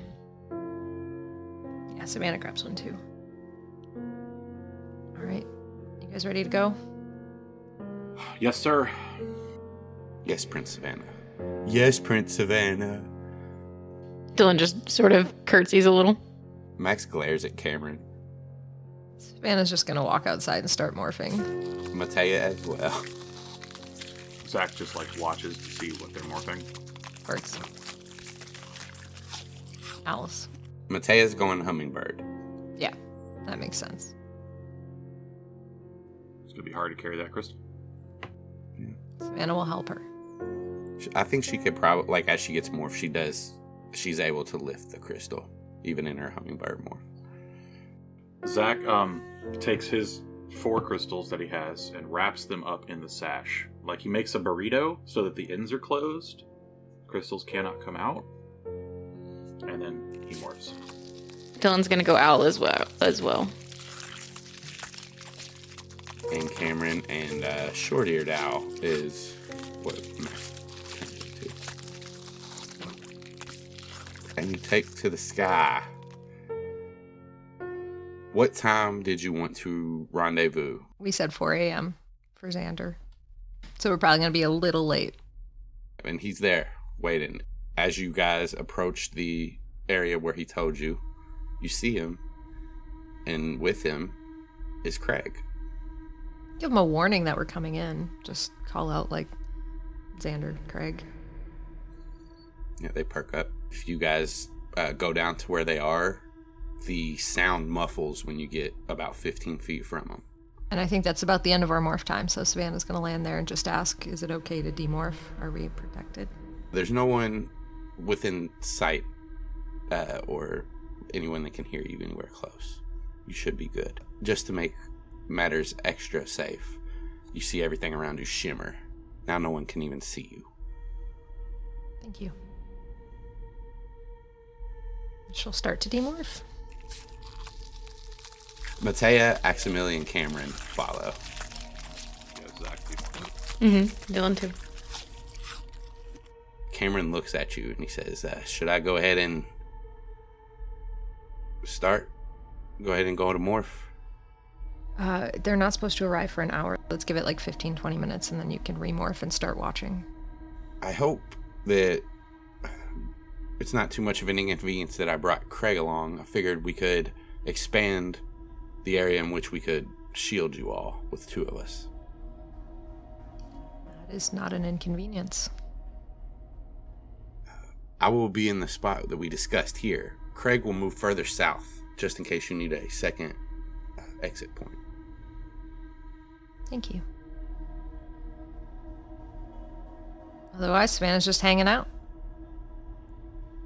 Before we leave, Zach is going to... he's been kind of sitting on the ground, like just kind of waiting, picking at grass or whatever. About 10 minutes before we're going to go, he stands up. He goes, all right, I've just been thinking, and I kind of want to talk to everybody. We've, been fighting these guys for a while, and if we manage this, it's going to be huge. This could be the beginning of us finishing this shit. So, we're working really well together as a team, and I really think that we can pull this through. And he's just, it's 10 minutes of this, but it's encouragement and pointing to specific examples of Cameron, that time that you pulled this off, whatever, specific things for every person here, even Maitea, and just shoring up everyone's resolve, and everyone gains 1d10 plus my charisma modifier. Temporary hit points, right? Yeah. Yeah, Cameron will put his hand on your shoulder and just nod to you after your speech. And then about that time, he'll look to Savannah again and start them off.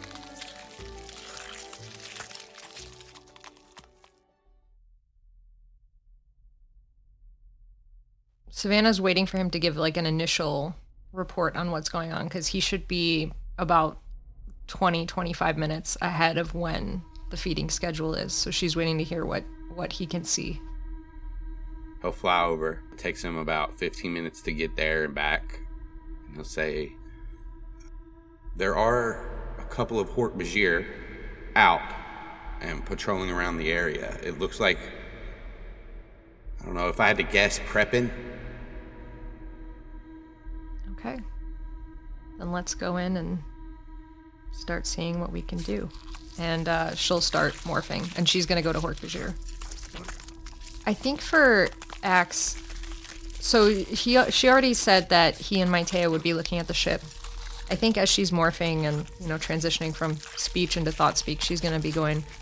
So you guys are going to the ship to see if there's anything that can be done there. I think you guys could stay as Andalites, and that way you can be ready to morph if need be. But you guys are deadly in your right now, so then probably switch. And then so I think that you can stay like that. I think the only other information I can give you is that the only point of access that they have, and this will be open to everybody, including Craig and Xander. I think the only point of access that they have to get up here reliably is that little shack.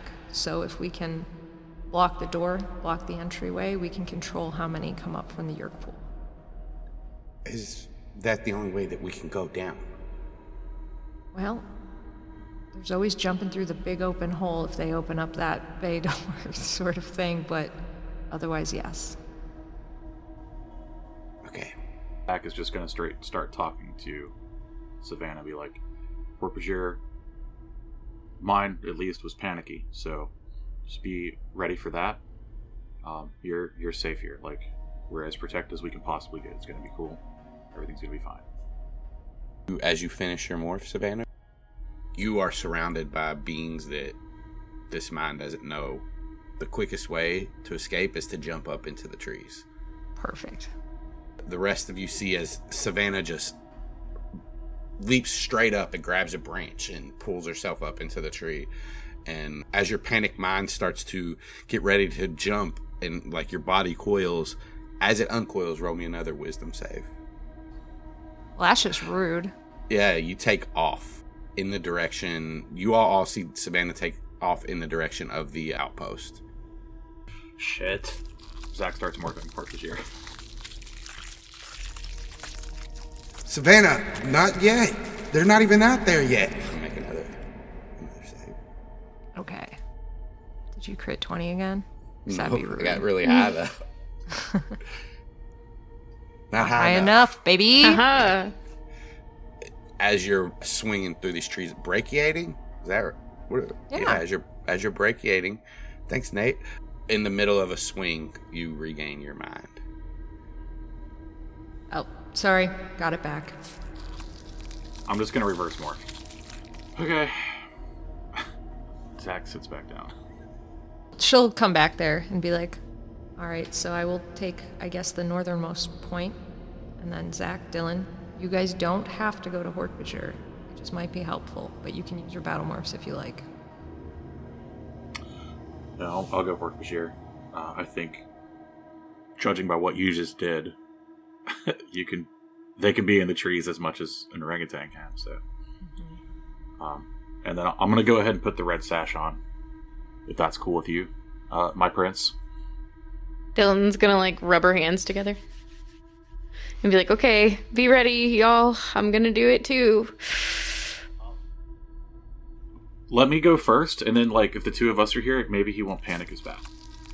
And then I'll start morphing. And the tail shoots out, and get big spikes, and I get real tall, etc. Alright, go for it. She starts to concentrate and she's like, okay, but I also have to tell you that like this is kind of fulfilling a childhood dream of mine to become a dinosaur, and then does it. I think that what happens first is all the spikes come out. So she's just like a person with bony spikes everywhere. And she's like, ooh, I don't. And then her neck starts to go up. And then the rest of her body elongates. And you hear the bones cracking and everything moving and shifting into place. As that last blade tinkles in the moonlight, make me a wisdom save. Bye, Dylan. There are creatures you've never seen before. There are also creatures that you have seen before, but that doesn't really make it... It makes it a little less scary, yes. But you still jump up into the trees and start to take off. Zach immediately gives chase. Savannah's not going to be chasing. She's going to try to keep up, but she's trying to not corner or push forward or look intimidating. Just kind of keep pace. In Dylan's panic state, she's kind of like looking over her shoulders and watching you guys chase her and keep up with her, but you guys managed to do that. Dylan, as you see both of them, you can make another wisdom save. But yeah, you regain your mind. Helpful, you said. This thing is like a horse. It is. Oh. It is similar to a horse, actually. Interesting. Zach looks down and he goes, you've seen different horses than me, I think. The brain, Zach, the brain. I think Max is more like a horse. Yeah, good point, Cameron. I've never seen inside of a horse's brain, so I don't know. Whoa. That's deep, man. I meant physically. It's probably gray. Literally. Because I was looking at a Hork-Bajir's brain earlier. Oh, yeah. It's fine. Forget it. Yeah, it's cool. I'll take south. Is that good? Sounds great. All right. Good luck, everybody. And then Zach moves off. And Savannah's fully relying on Cameron to keep telling them like where to go, how to avoid Hork-Bajir, or not avoid them at this point, but how to get them and knock them out. What time do you want to get like to that area? Like 10 to 15 minutes before. As you guys kind of spread out, Cam gives you directions and kind of guides the Andalites to where they need to go. He's going to bring them up kind of from the south. So they're with you for a little ways, Zach. Cameron will fly around, kind of look, and start calling out where he sees these two Hork-Bajir that he saw earlier. They're starting to form a perimeter around the meadow. It looks like a couple of more are coming out as well. I'm counting 4. Savannah, if you move directly to your south from where you are, you'll run into one. Got it. Are they all coming from that small shed? Yes. Great. Zach, Hey, there's two towards the southern point. The other one seems to be just meandering around in this little fenced-in area right outside the shack. is it moving with purpose, or is it just kind of wandering? It's looking around, but it's not going too far away from the shack. Okay. Are all these Hork-Bajir staying on the ground, dude, or like any of them in the trees? The ones that were out before moved from the ground and the trees. They seem to be staying pretty close to the perimeter, but yes, they're in the trees every now and then. Okay. Zach moves higher into the branches so that if anybody's in the trees, he'll see them. They'll be lower. And he said I would run into one if I went which direction? Basically, if you head towards where the clearing is. Are they in the woods, man? Like, if I took one out, would someone see me? He takes a pause. They are moving from the shack towards the woods. Yeah, they'll be at the woods in 10 seconds. Zach tries to get in position. I want to be higher up in the trees. Of course, these trees all go to about the same height, but you get up as high as you can in them with, like, it'll hold your weight. I'm moving to where I think they'll end up being. I want to be close enough that when given the signal, I can attack. Dylan's like, hey Cam, have you ever played like any of the Arkham games or Spider-Man? Yeah. Yeah. My brother had it when I was younger. The Arkham games and the Spider. Cool. You want to direct me to do a drop attack on some guys? Oh yeah, you're coming from the west, right? Yeah. Yeah, and you see him kind of fly over you real quick up in the air. Right now, it doesn't look like anybody is near your air. Oh wait, there are more coming out now, and they seem to be spreading. 2 more just came out, and Dylan, one of them looks like it's going to the west. If you guys want to take them by surprise, it's probably a good time. But yeah, Dylan, I'll help you position as well. Hell yeah. As you guys approach, you will start to see the movement and where these Hork-Bajir that Cameron kind of pointed out. And yeah, you guys are going to get a surprise round. Let's roll initiative. First up is Zach. That's right, I am. All right. I'm going to communicate to Max and Maitea. There are 2 Hork-Bajir here. There's one very near me, and I'm going to try to take him out and swap places with him. If you guys can incapacitate the other one, that would be fantastic, because I'm pretty sure he's going to hear me. He went into the tree line and climbed up like the first tree. He's still underneath you, but he's moving through the trees. Okay, cool. I'm going to drop down onto him. What I want to do is grab his neck on the way down and just suplex him. Kind of get him in the air and go all the way to the ground and suplex and roll your damage. We'll say he wasn't very high up, but he was kind of high up, so we'll give him 2d6 extra. So 13 damage. And as you both kind of hit the ground, he lets out his air. He's taken by surprise, and his breath is he's breathing deep. As soon as you do that, though, the Andalites come out. Not out into the meadow, into the tree line where the other Hork-Bajir is starting to climb the tree. Aximili will take a tail attack. He's going to try to keep it non-lethal. That'll hit. Oh, yeah. He, slices part of the leg that this Hork-Bajir has on the tree. Climbing up, and he'll take a second attack. The Hork-Bajir staggers, and it takes his second attack and hits him. He'll fall to the ground. And then Mateo will run up, do the same. As he's on the ground, she will swing her tail. Zach, you watch this. You see the teeth of her blade shine in the moonlight as the sharp end goes directly towards this Hork-Bajir's chest, and at the last second, she turns the tail blade sideways and knocks him in the head, and he's knocked out. Do we want to have one of the Andalites morph one of these Hork-Bajir to take his place? this point, I don't think so. I believe we'll want them to be Andalite. They can record it if they like, but I think having them being able to switch between what bodies are most useful is good for us. Gotcha. Savannah, the one is approaching you. It was near. Just be ready. Help action. Max already went. Savannah's up. All right. Yeah, Savannah's going to get ready. She's going to try to be above it to drop down, and as it approaches and she sees it, she's aiming right for that place right on the temple. She's going to try and knock him out right from the get-go. He's close enough now. Okay. You do see as this one is walking, he is close to this ledge. You're in this tree line. You hit him and take him off guard, and he kind of staggers, but he does not fall. Okay, so I just hit tail then. Does 17? 17 will hit. Okay. He looks pretty beat up, but he's like wavering back and forth. Got one hand on his knee as he pushes himself back up to face you. Dylan. Dylan's gonna follow suit. And this one is walking past. So I'll give you a claw first. Yep. With advantage as you jump out of the tree.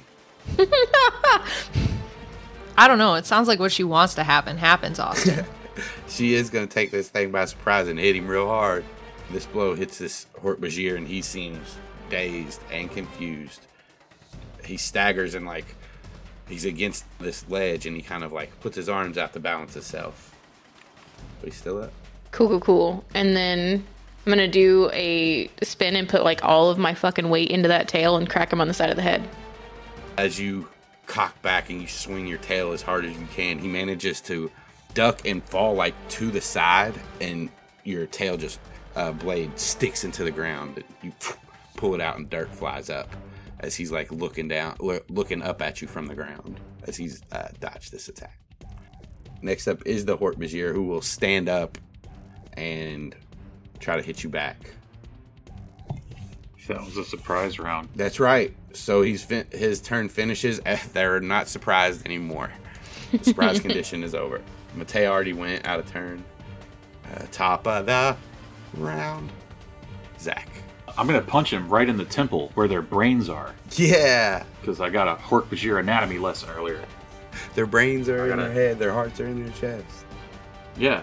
They eat bark. Which is good. I didn't know all that. So I'm just going to try to punch. Is a 24 sufficient? 24 is sufficient. Excellent. I'd like to do some damage then. Non-lethal. All right, finally. I'm sick and tired of you guys killing everybody. All right. It says 8 piercing, but it's not. It's bludgeoning. Bludgeoning. What does that look like? Honestly, it looks like I dropped out of the trees, grabbed this dude by the neck, and he went pop, and then I went pop, and just knocked him in the head, and he went poof. Does he have a Draken Beam? You thoroughly search this one, and you do not find a Draken Beam on. I'm just gonna hold position. I'll tell Savannah my 2 are taken out. Excellent. I'm still working on mine. Anything you need me to do? Just help out. All right. Max will move in the tree line, seeing the kind of what's going on out on the battlefield. He's gonna move towards the upper right to try to sneak behind the shack to get in. We're gonna see if this Hork-Bajir sees him. Andalite! Aximilius caught as he gets about right here. Well, he'll take the rest of his movement though. As he runs. Savannah. I think Savannah has to finish engaging the Hork-Bajir in front of her. She will try a claw attack first. This Hork-Bajir is staggering around. You swing, but he manages to just get a blade up just in time to block your claw. Then tail attack? But he is unaware and does not see your tail coming as it swings at him. Oh man, she's gonna do her best to swing that tail up, again, hit him somehow. Listen, physics be damned. She's gonna try to hit him in the head with her tail attack and just knock this thing out. He is on this ledge. She wants to keep him up there, and in fact, I think she would probably drag him further into the trees just so his body's, not she's not gonna take the time to super Peter Malark him, but she is going to drag him into the tree line. Yeah, just pull him off the out of the open. Yeah. Gotcha. Dylan, I'm gonna hit this guy. get his ass. He's also near the ledge. So I'm gonna claw him first. Claw. Yeah. Yeah, I do. Again, it was non-lethal. I'm not killing this guy. I go in like I'm gonna full paw to the side of the face, and I turn my hand and crack him right across the temple. Nice. And he just falls like a ton of bricks. Next up is the Hork-Bajir. As he said, Andalite, the one on the left over here, was also alerted. He'll see the tail end of Axe and dash, jump over the fence. The other Hork-Bajir will chase. Can we all kind of hear this going on? Yeah, you guys are like have high vantage points, and Zach is right there, so everybody can see this kind of happening. Mateo will run in, clear the fence. I guess she'll go diagonally so she can get behind this Hork-Bajir, and she'll make a stealth check. Not great. The Hork-Bajir notices her behind her, so no advantage as she takes an attack. An 18 will hit, and the second attack, flat into the tail blade to both sides. 11 will miss. Cameron will swoop down and take an attack at the Hork-Bajir closest to Max. So you're up. Okay. Zach is going to run out, and in Hork-Bajir, like, you know, his actual voice is going to go, Andalites? Where? Where Andalites? And then pretend he's running up, and then just attack one of the Hork-Bajir. Right, yeah, I'll give you advantage for that. I'm going to hit the one in the back. And it's flanking, so. It do be flanking. So that's a 15. 15 hit. 6 piercing. Oh, I didn't declare non-lethal, so. So he's dead. No. So I slashed him. He looks back over as he takes this blow to the back, and he's like confused that one of his brethren is attacking you. I'm not done yet, so I'm also going to use Distracting Strike. When you hit a creature with an attack, you can expend one superiority die to distract the creature, giving your allies an opening. You add the superiority die to the attack's damage roll. The next attack roll against the target by an attacker other than you has advantage if the attack is made before the start of your next turn. So 5 more damage. What's it look like? As I'm punching him and he's going, huh? Like, I guess I dig in a little extra hard with one of the blades as I'm just staring him cold in the eye. It just digs a little bit deeper, rips a little more flesh. I have multi-attack. Can I move over and attack this other guy? Yeah. So I'm just going to tail attack this dude. It is a 14. 14 hits. So 10. What are you doing? This one's non-lethal. Okay. What are you doing? You Andalite?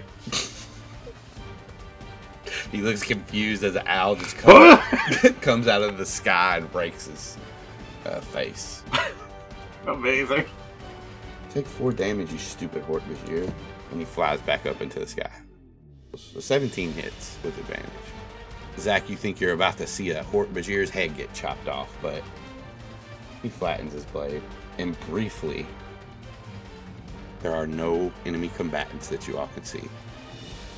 So we can drop out of initiative for a second. I just immediately, to Max and Matei, I'm just going to say we got to get him off the field. And I'm going to start trying to drag one into the woods. Aximili will try to drag another one, but it'll be a little bit harder for him. Aximili's struggling. Yeah. I don't Maybe think if they that's work a struggle together, attack. they can get the other one. He's not struggle attacking, he's just struggling in general. Good teamwork, guys. Good work. Don't work together or anything. This beast will not move. Mateo just lets his arms go and kind of sinks back down and starts moving towards the... Stands there like this. He's too big. Dylan and Savannah, you all can see them over like in the corner moving Hork-Bajir around, but you see Mateo moving up still towards the shed. Yeah, can I move my guy off into the woods and I just kind of like put his arm blades, like smoosh him into the tree so that he's stuck just in case he wakes up? Yeah. So I'll come back and get the other one. I'll get them both off the field. Just to Van, I'm going to go, all right, do you want me to take up a position in the center of the field where these two were? Yes, let's all start, and this is like to everybody, let's all start getting into rotation to act like we are the Hork-Bajir that are guarding this area. Do you want me to lose this red sash or keep it on? I mean, if there's a way you can hide it on you so we can determine it, otherwise, make your gambit. I mean, none of them had one on. I think it'd be worse if I did. Is there any way that even if I roll it up into a small burrito again, is there somewhere I can put it? Your cloaca? Is that what you're asking me? No. I don't know if there's a chink in the shell somewhere that they can use or anything like that. Oh, no. Alright, so I'll just hold it in my fist. Hey, you want me to take it? Yeah, perfect, dude. Yeah. I think that does still have the crystals. I'd take the white one out. That was rad, dude. Yeah, I had to put my crystals over there and hide them. But I got these. Savannah, am I good? Should I demorph? Should I stay eyes in the sky? What? You're not that long into this morph, correct? You're only about a half hour or so? Right, but I figure we're getting closer to the time that shit's about to pop off.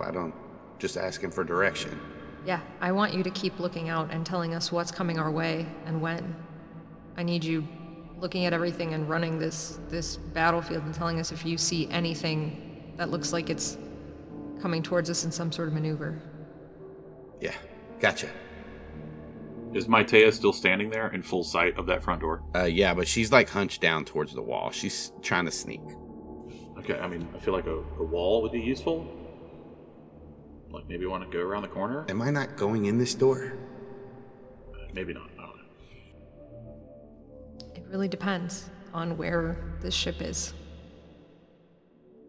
I think we're waiting for more input here. How do we get it? Just wait? If we wait and see what happens, we've already kind of taken the place of the Hork-Bajir out here. She'll like raise up and kind of back up and move behind the wall. Zach's just milling around in the middle of the field. Savannah will stay on that high path where the Hork-Bajir that she took out was and just like try to take up what they were trying to do. Yeah, Dylan's kind of marching along the path down and then back up. Can I roll a performance check to perform an act of pretending to be a Hork-Bajir card? You can do that as more Hork-Bajir come out. 22, sir. So 2 more Hork-Bajir exit, and they notice you right there. I think while that's going on, Savannah's just going to quick thought speak to like open but directed at Maitea. Just, Maitea, if you see a way that you think you can quickly block that entryway if we need to, that would be great while you're right there. I will look for a way. As they kind of come out and see you just kind of meandering around, they look at you and what do you do? Well, if I should be standing more like at attention, like I'm guarding, then I'm going to do that. What does Zach think? What did he see the other 2 Hork-Bajir doing? They looked like they were just walking back and forth looking around. Okay, so I'm doing that. They both look at you and then turn their heads and just start walking and looking around. And as they come out, you see more figures behind them. These ones are more Hork-Bajir, but they wear red sashes across their chests as they exit. And as they exit, another figure behind them steps out. An Andalite. Visser 3.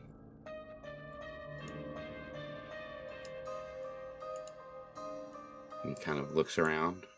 As soon as she sees him come out, Dylan's going to thought speak to Maitea and be like, breathe. She's behind like a shack right now, the makeshift structure. So you can't see what she's doing. But she says, yes, I am. This red sash Hork-Bajir takes notice of you, Zach, but then he keeps moving. He just glances at you for a second as he gets right here.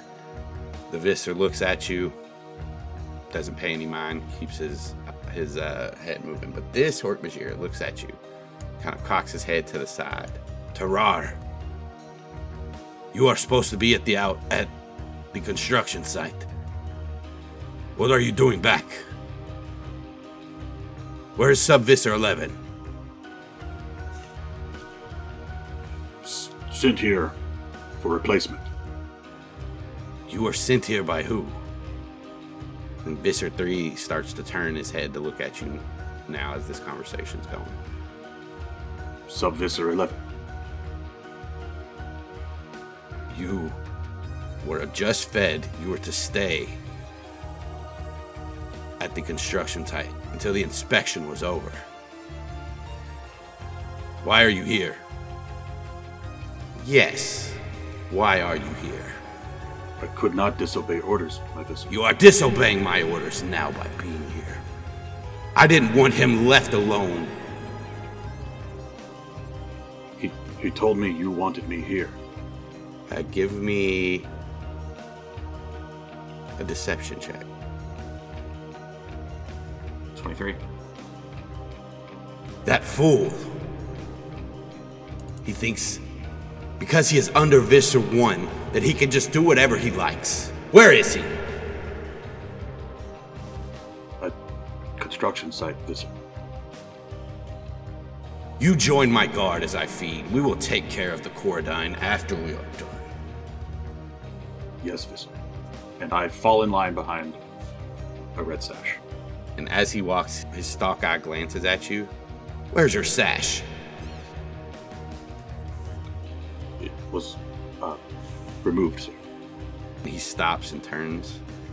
You let him remove your sash. I follow orders, Visser. You better start following the right person's orders. Yes, Visser.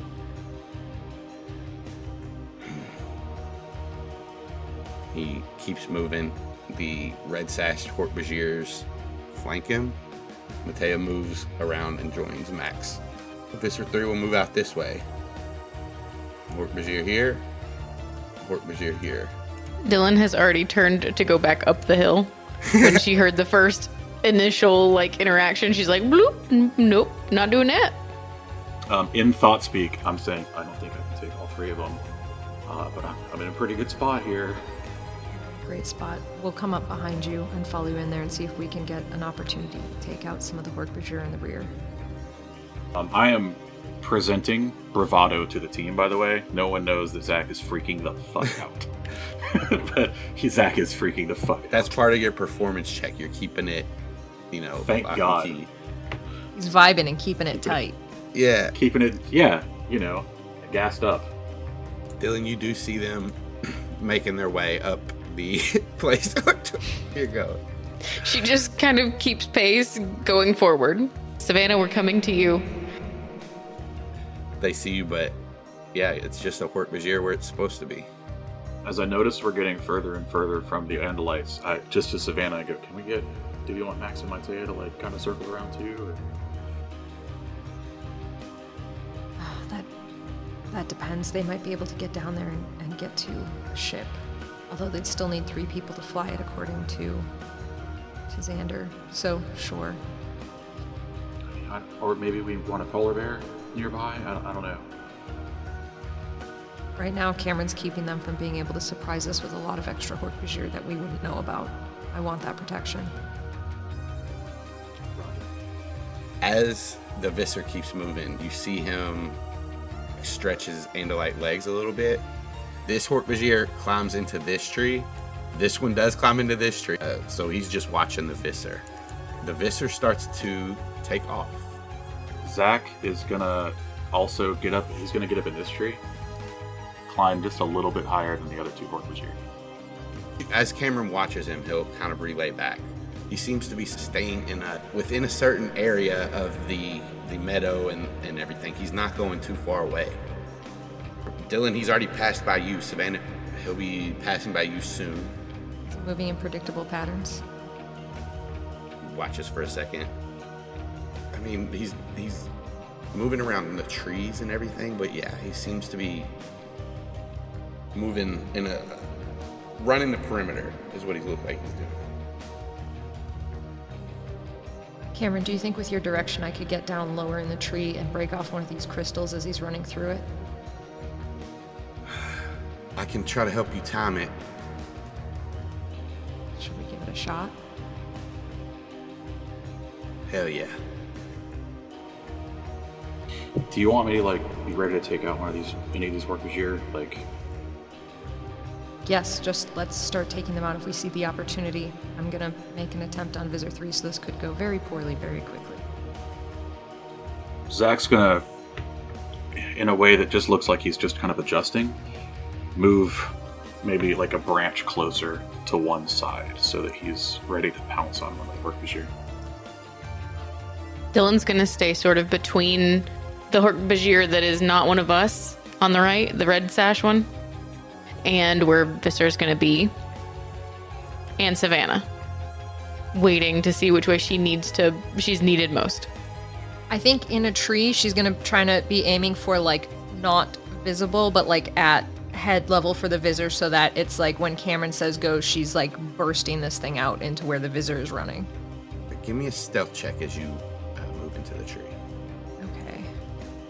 I'm gonna tell her the best way to drop out of a tree. So, we have to agree. I'm an expert at that shit by now. He is. He has a tree house. I've done it in so many. I love trees. It's I have his a tree tree house. home. Yeah, A tree. It's like a tree home. So I'm gonna recommend getting in a position where you can hook your knees over the branch and flip down upside down, really quickly, and then you'll be at the right height. Let's hope for the best. A dice of inspiration if you want to use it. Yeah. For this stealth check, I might keep it. I might save it just in case there's something I can do to help out with my second part of this plan. Yeah, so you feel pretty confident in your stealth check up in the tree. As the Visor runs through the forest, he shoots through and he's about to pass the tree, and Cameron's like, get ready, Savannah. You see the blue blur of the Andalite moving through the trees, and he's heading right for you. As he gets closer, Cameron says, all right, now. And you can have advantage. So that's a 13. And with inspiration, please. It's a 1d10. You have your blades hooked into the tree. You lean back and drop down just as you come face to face with an Andalite, and you crack the white crystal in front of his nose. You see the mist seep out, and you're at first afraid that it's going to go into your nostrils, but him being surprised, he takes a deep breath, and you see the nose slits inhale the white dust. He looks back, looks at you, and he looks over his shoulder, doesn't see the Hork-Bajir anymore because they're up in the trees. You were just behind me. Roll initiative. Boy, howdy. I hate this, and I don't want to. All of us? Everybody, yeah. I'm so fucking tense right now, y'all. Yeah, I don't like the way... I'm so... Oh, man. I don't like how this feels. It was honestly the moment when he walked out of the shack, I was just like, oh. The Yerk in this Hork-Bajir's head that's next to you, Zach, is going to roll an intelligence check. Love it. Give me another performance. Another one. Make it good. Make it a good one, too. Oh, I have no option but to make it good. Oh! You have advantage? Fucking advantage, baby! I Yeah, all the time. All the time on performance checks. Don't let your parents tell you TikTok isn't good for anything. He looks at you and he says, you have a brother? 2. 2? 2 brother. 1 sister. You? No. He jumps from tree to tree. He gets closer to the Viz. Him leaving? Okay. But fuck, there goes my fucking plan. Well, you have an opportunity attack. Oh, there goes my fucking plan. Da-da-da. Yeah, I'm pouncing him as I go. You? 17 hits. I love that. I'm also going to use Distracting Strike. That's another superiority die. 3 more damage. He does jump away, lands in this tree, and looks back at you. Oh, that is not your brother. And he jumps back over for the rest of his movement. Take his attack at you. Oh, he's taking an attack against me. Who's claw? 21 to hit. Yeah. 5 piercing. And then he grabs a branch above him and like lifts up and swings his tail at you. 13 to hit. Does not. Misses with his tail swing. Next up is a regular Hork-Bajir, who are kind of not really privy to what's going on. Not yet, at least. So they're just kind of meandering around. Go switch spots. That's what you do on patrol. Switch spots. Savannah, you're hanging in front of Visser 3. That's a thing. Very first thing she's going to do at this point is hit him directly with the crystal, and it did not seem to work. So that's fun. All right, anyways, moving right along, I guess. She's just going to react immediately, and the Visser's surprised, it seems, right now, so she's going to try to hit him in the temple. 17. Hits. And I think she'll try to immediately swing down for that tail attack, knowing full well it takes her out of the tree. What are you doing? Dylan is going to give a low rumble and run forward to where Savannah and Visser 3 are and say, "My Visser!" and look like she's going to push Savannah out of the tree, but then like juke him at the last second with a crystal in her hand and pop it right in his face. Nice. I'll give you just advantage on that. Like you fucking shook him. Roll a strength or a dex, up to you. Raw dog. You pop the crystal, but he manages to like jump back just in time, and the mist just dissipates in the air. Thought speak to the group. Round 2 didn't work. First, he'll use a legendary action, and you'll see his body start to shift around. It is his turn. He's going to use a tailblade attack as he kind of jumped back.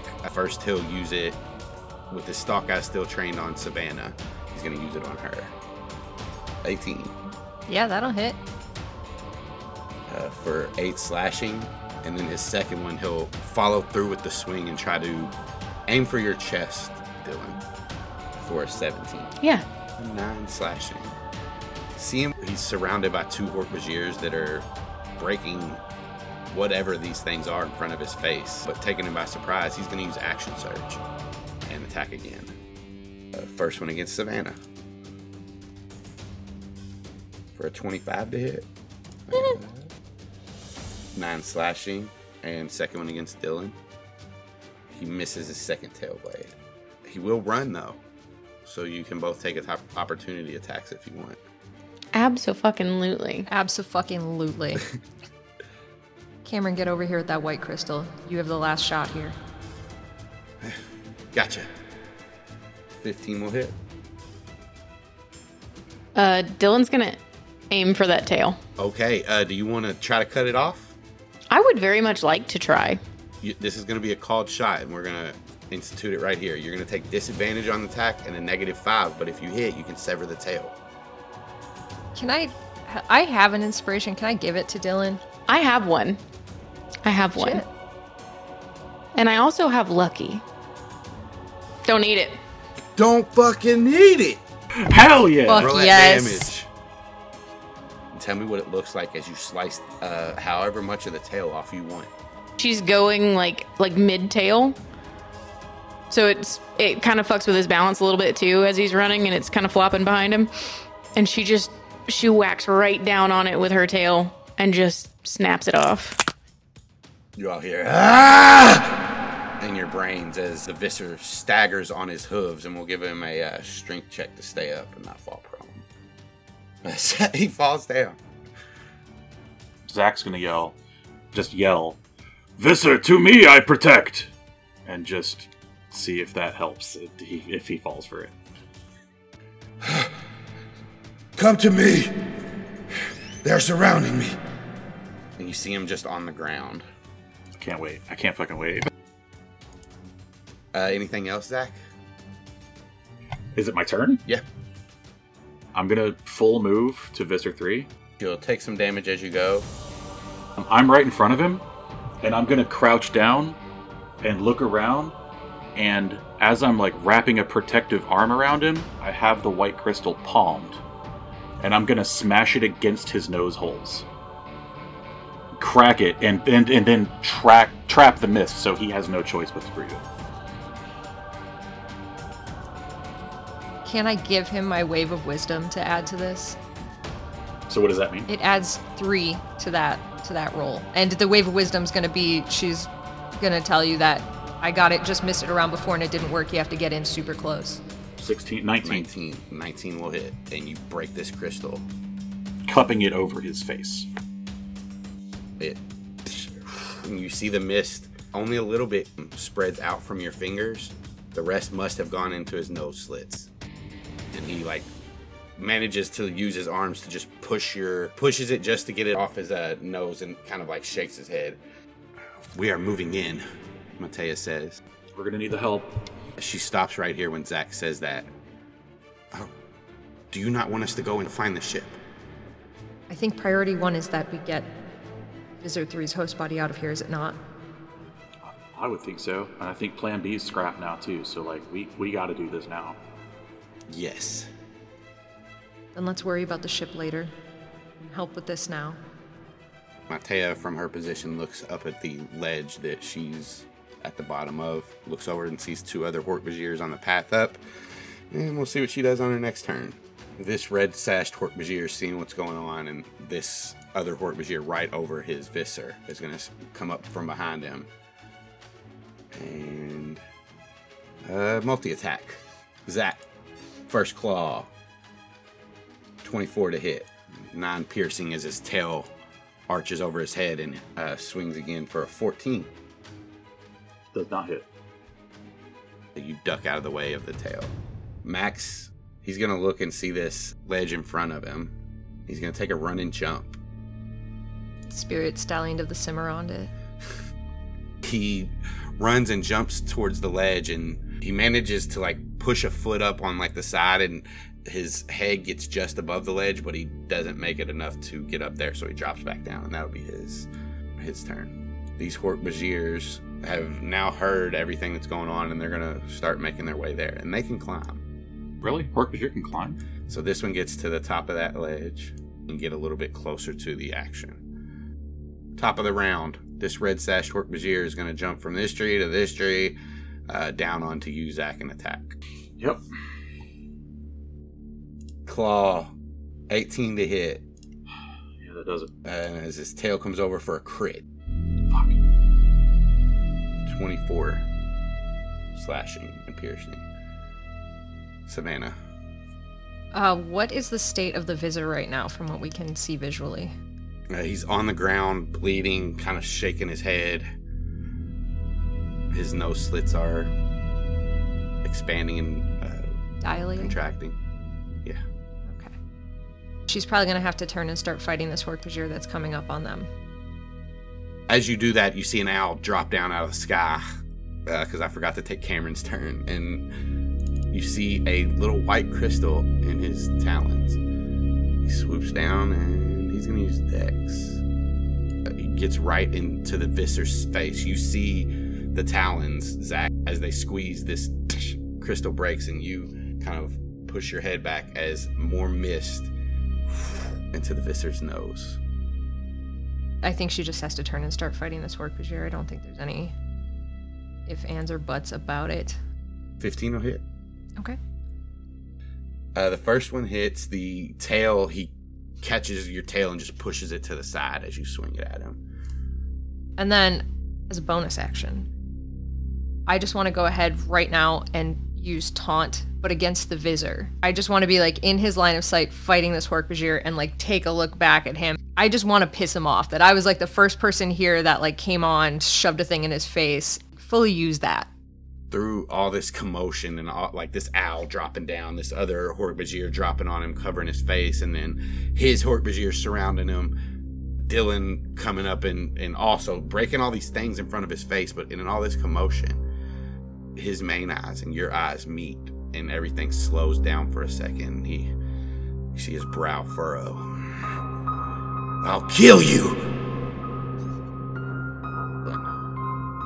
Does Dylan hear him say, "I'll kill you," too? Yep.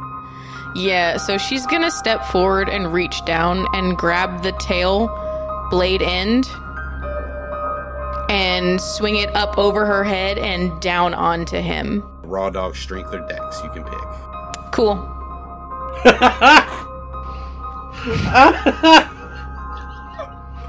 I'm so happy right now. I'm holding the blade end. I hit him with the chunky meat ham hock. In mid eye lock with Savannah, he just gets the end of his tail and just smacks him in the face. What the looks back over at you. I'm just gonna like sort of lean down a little and lock eyes with him. He's gonna spend 2 legendary actions to move his morph further. As you guys see where you cut off that blade, it kind of folds over into this gooey red liquid. His turn, he will concentrate even more on morphing. And you guys see, faster than you can morph, his body is changing. He's about halfway through as he's getting bigger and bigger, and this red gooey stuff is kind of coating his body. But as he goes to stand back up, he staggers again and starts to fall back, and he falls back into you a little bit, Zach. I'm punching him in the side of the head. As hard as I fucking can. 19? 19 will hit. This is bludgeoning damage, disadvantage on his next rolls and all that shit. If that doesn't knock him out, I'm going to hit him again. Yeah, he does, and he takes the blow. You can see his eyes, like, even though they're morphing and, like, changing, they look like they're confused, and they're, like, kind of going everywhere. Yeah, I'm like, if I still had my hand around him, I'm like holding him by the stalk eyes and I'm just punching him in the side.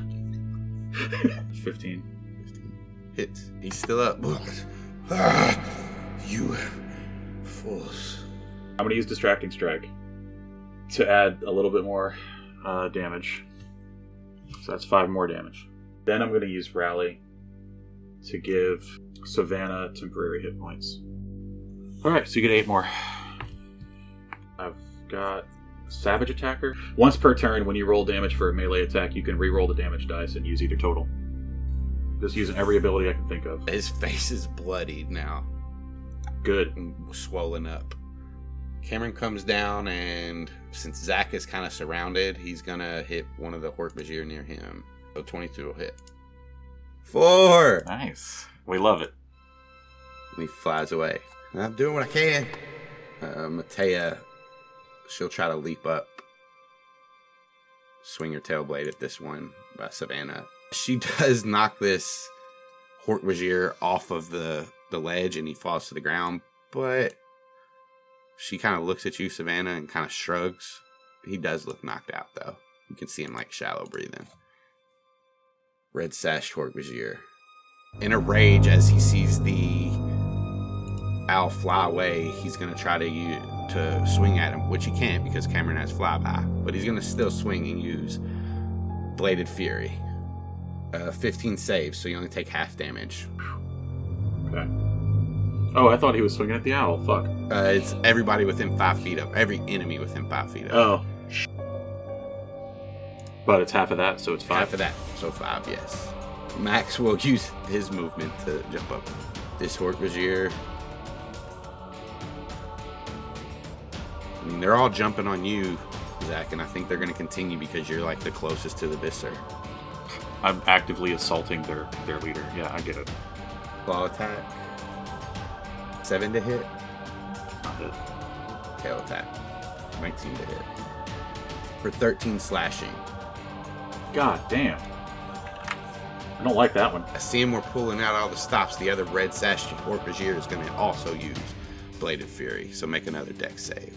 Just passes. Still take half damage. 9. Cameron, I'm going to need a green crystal soon, man. All right, I'll go grab one. Savannah. Savannah's gonna rush back here. I'll move over here. Start wailing on this guy right here. Claw. As you like come up from behind him and swing at him, he just looks back and has like gashes in his back. Legendary action. Tactical retreat. Move up to his movement with no opportunity attacks. You can use 1 point in his last legendary action this round. And he leaps off of the ledge. Dylan's turn.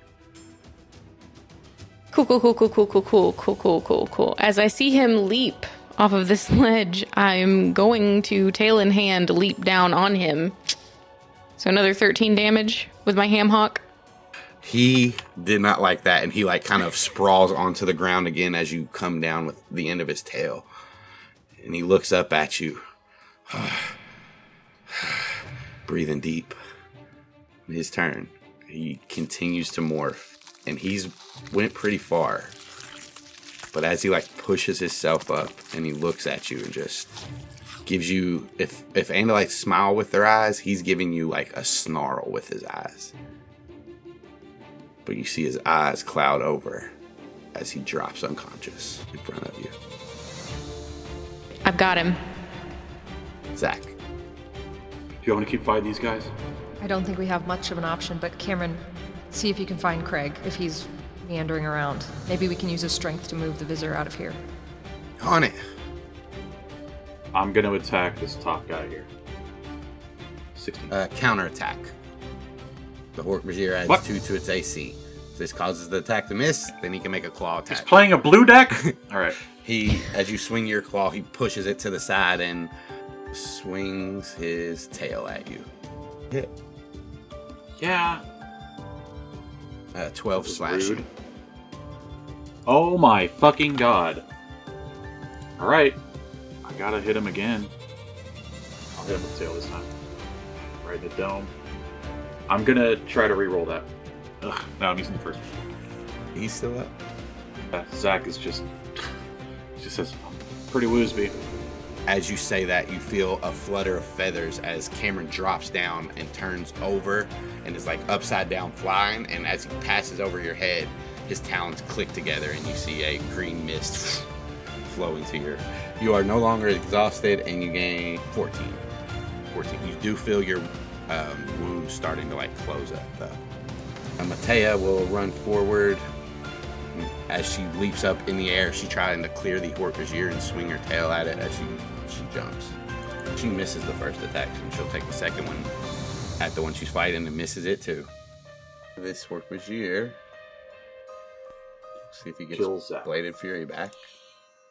Oh, don't do that. He does. Fuck me. Make another dex save. Okay. Oh, come on, man. So that does not pass. Full damage. 11 slashing. Max. He's just going to try to slide in between Zach and all these people. He can't get close enough to attack the southern Hork-Bajir. The one between Oh, Savannah. them there southern. Hork-Bajers. That there biscuit and Bajir gravy. So that's it. This Hork-Bajir gone. Moved. That Hork-Bajir gone. Red sashed. We'll just take a multi-attack. 12 to hit. Misses. Fucking misses. So he misses with both of them. Savannah. So it's just the red sash and the one right next to Zach? Both of the red sashed. Both of... Okay. Oh, yeah. Savannah's moving around here. So this one is between her and Zach. And she's going to attack it. 16 hits. Does a 24 hit? 24 hits. Okay. Cool. Still up. These guys look pretty hardy. I think I can do it again. She's going to take taunt against this guy between her and Zach, so that he has disadvantage on any turns. You get it. I get it. Dylan. Dylan's gonna think to everybody up there and say, hey, do you guys need me up there, or am I good to start getting him out? Stay with the Visor, move him out. Yeah, she's gonna scoop him up and start heading out. Dylan, if you want to escape the battlefield, I'll let you. Yeah, I'm taking him and I'm going. You pull the Visor out and you are out of the fight. Dylan, as you like leave the battlefield, you do see Cameron flapping as hard as he can in the direction where you're supposed to be going. Am I clear? I don't see any around. Yeah, I'm still looking for Craig. If I'm clear, get back to them. Okay. And you see him bank. Zach. I think in a panic, Zach is going to use Inspiring Resolve, which gives everybody... That's my whole action. All right, real quick. Everybody gets 12 Will Reserve. I say everybody. Me, Savannah, Matea, Max. Matea will take some attacks.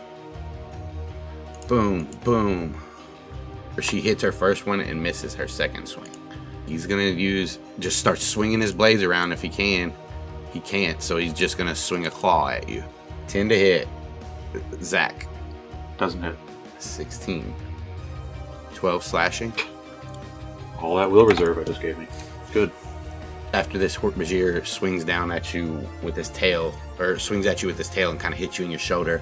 Max slides up and brings a hand up in between you and the Hork-Bajir, and you see 2 green crystals in his hand, and he snaps them. 27 hit points. As more of this green mist slides into you, into your nose. Your Hork-Bajir nose. Unbelievable. That's fantastic. He's going to try Blade of Fury again. He cannot. Savannah, where are you? He's going to swing at you. He should. So he misses. But he will swing his tail behind him at the Andalite that's trying to slash him up.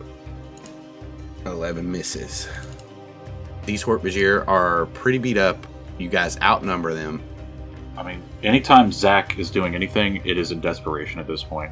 He's come very close to death, and he knows it, and it has freaked him out. And he's been freaked out for a little while now, so he is just windmilling. So nothing cool or graceful.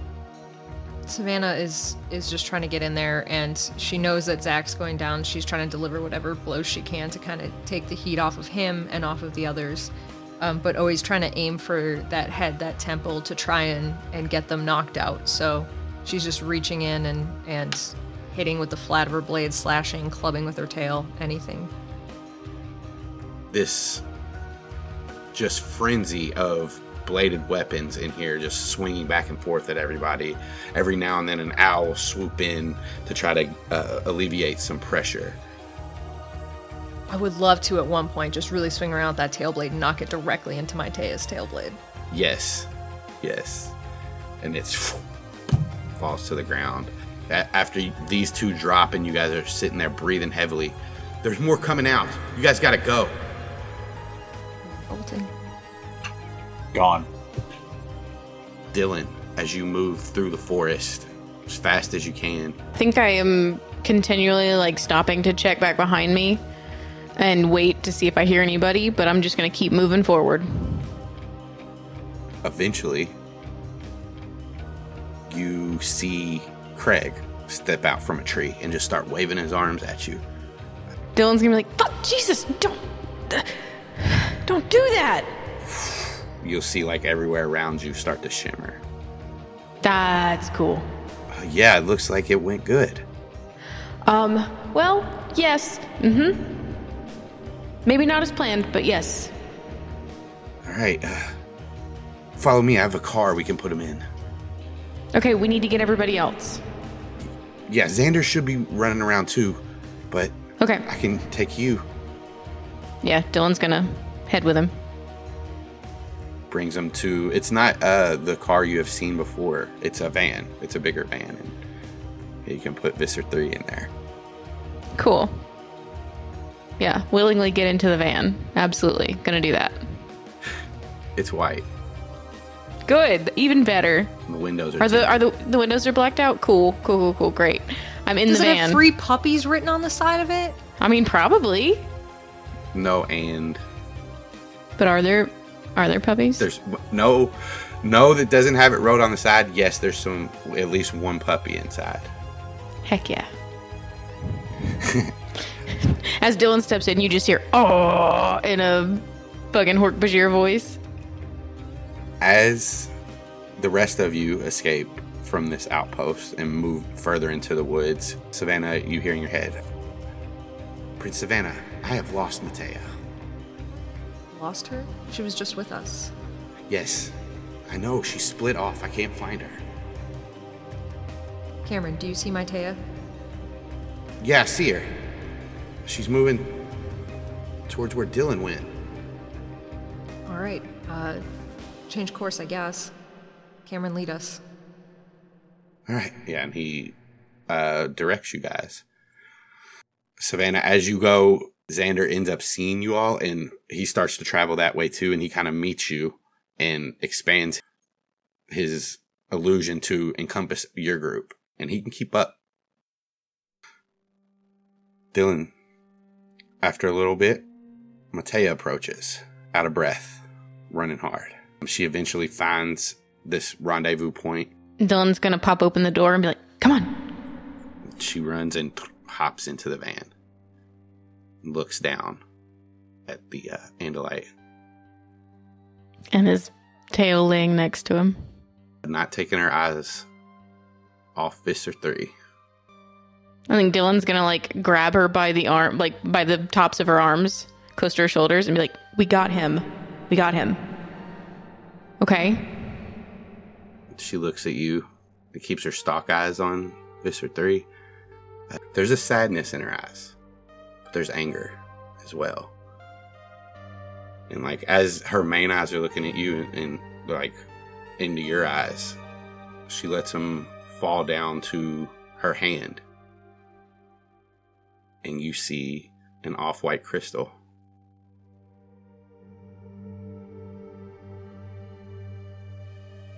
Oh, fuck. An off-white crystal? Mm-hmm. She's gonna put her hand over Maitea's hand. She just looks at you. What are you doing?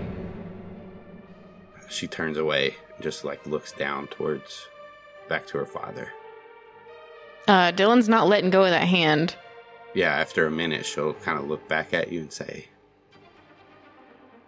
I need to see him, to talk to him. And you can see him and talk to him when we get back somewhere where we can contain him. Promise me I can talk to him first. He's your dad. You should talk to him. If you say it, Dylan. Yes. I'll wait. Okay. Savannah, your group sees the van in the distance, and with the door open, Matea's in, Dylan's in there, and the lights on the floor of the van.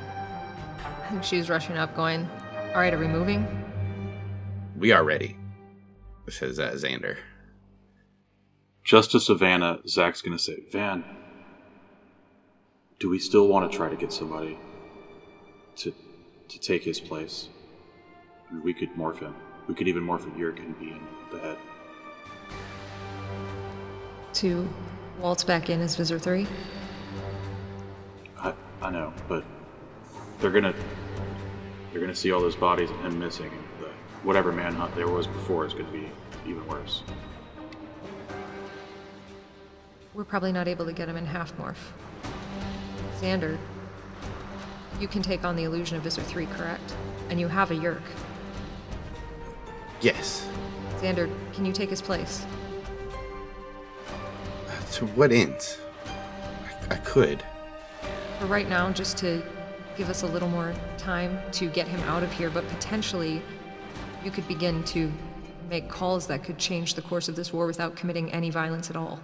This could be a great role for you.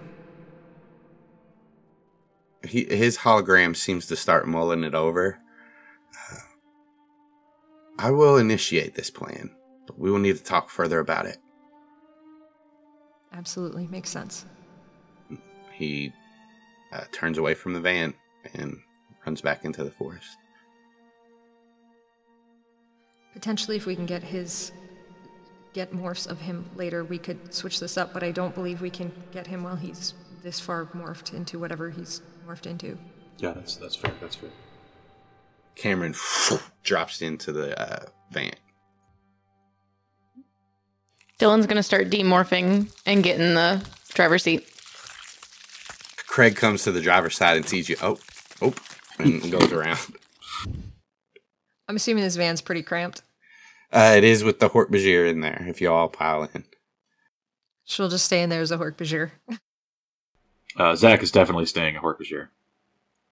All right, well, I guess I'll go back out then. And Cameron flaps up into the air. As we start to drive off, she's just actually going to look in the rearview mirror and try to make eye contact with Savannah. Like, we need to talk. She's saying we need to talk with her eyes. All right, she'll pick up on it. Zach's probably going to keep Maitea out of this, and Craig for that matter, but is going to be just sort of rattling off things as he thinks of them, in very nervous energy fashion, but it's going to be like, we're going to have to keep this dude sedated. Like, he could escape from anything. I don't know what kind of morphs he's got, but I'm sure it's really big and really small. We might have to like raid a hospital or some shit and get a bunch of fucking medication. And then like, is he gonna be stuck as this half glob thing? Like, this sucks. Look. How are we gonna get him back in the animal? Look at him. Like, Look at his head. And as Aximili directs you all down, you see a slug starting to creep its way out. no fucking way. That's why we did this now, Zach. His feeding time, his 3 days is up in 2 hours. Well, less than an Oh hour. my god. Right. Okay, yeah.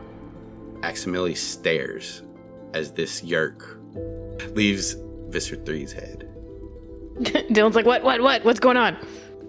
The yerk has left his body. Oh, fuck, get it.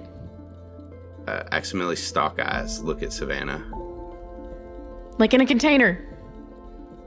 Savannah she'll pick him up. Then she doesn't know what to do. Aximili looks at her. It just feels like we should have him answer for so much. He will answer. He'll answer to my blade. I'm gonna private thought speak to Craig. Hey, Craig, I don't know if you've got a yerk or not, but like, if you've got the technology to keep this dude imprisoned and alive, is that... Yeah, I don't I know. do have a yerk in my head right now. He just says it out Yeah. loud. Could you keep two? He says now to everyone. Yeah, I could accommodate that. And Ax's head turns to look at Zach. No, Ner. He looks back to Savannah. You promised that I could avenge my brother. I did.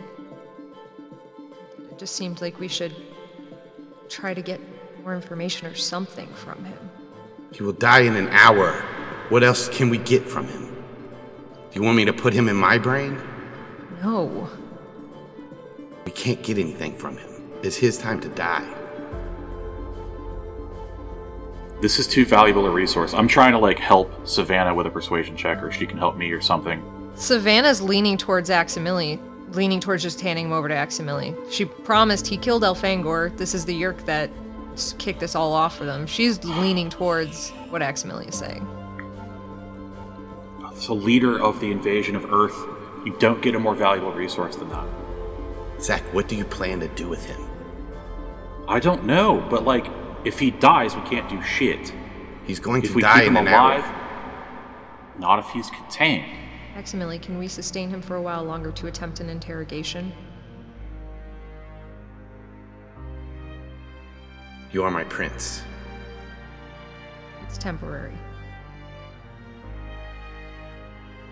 Aximili moves his main eyes from yours to the yerk. He just stares, seething.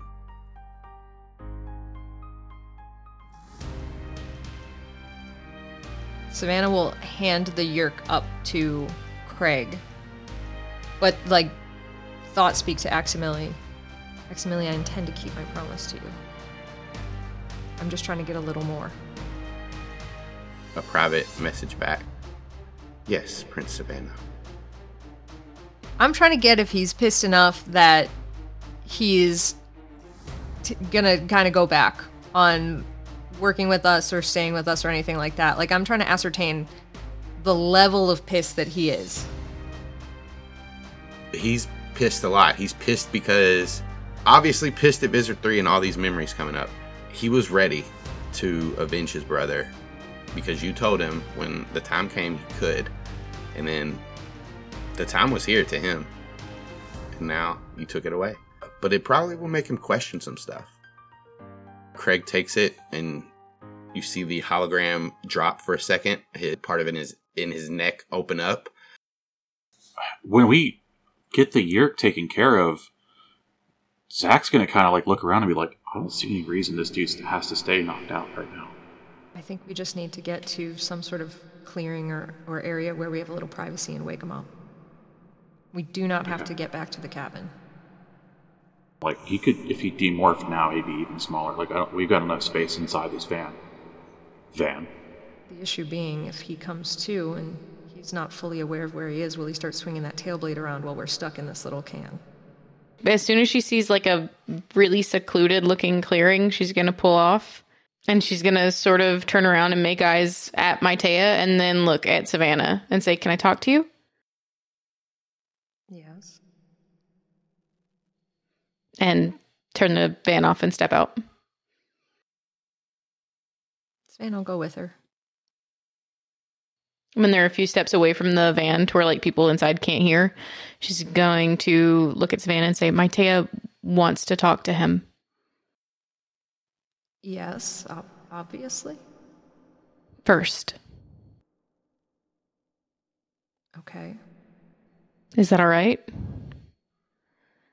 I think it's our best bet right now, too. He's going to be, I don't know, I would assume in shock. And not in a good mental place, so it might be good to see his daughter first. Sure. Let's let that happen. And then Savannah's going to look up and see if Cameron's been following. Yeah, you see him up there. We have ears in the sky anyways if anything goes terribly awry. Okay. With some help from the Hork-Bajir, you guys can get the half-morphed Andalite body kind of out in this field of trees, in the forest, right off the road. Maitea will walk up to the form after everybody's kind of cleared back a little bit.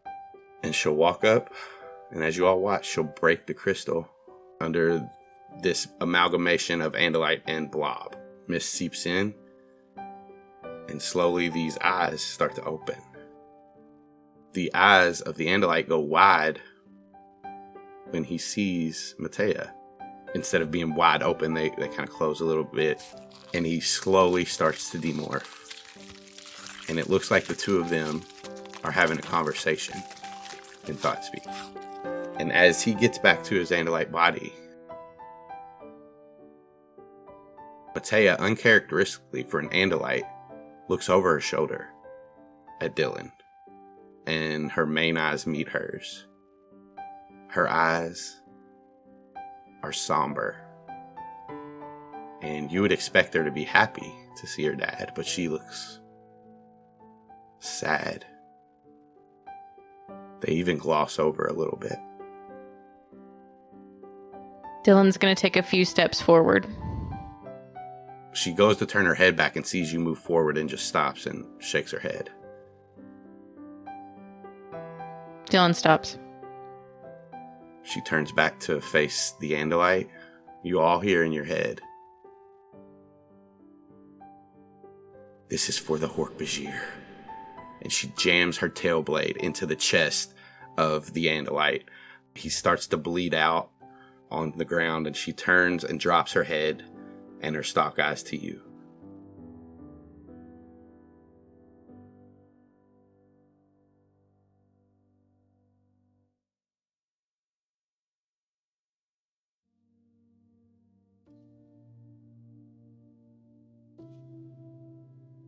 As we pull away and back towards the construction site, but past it, we see a woman named Mila.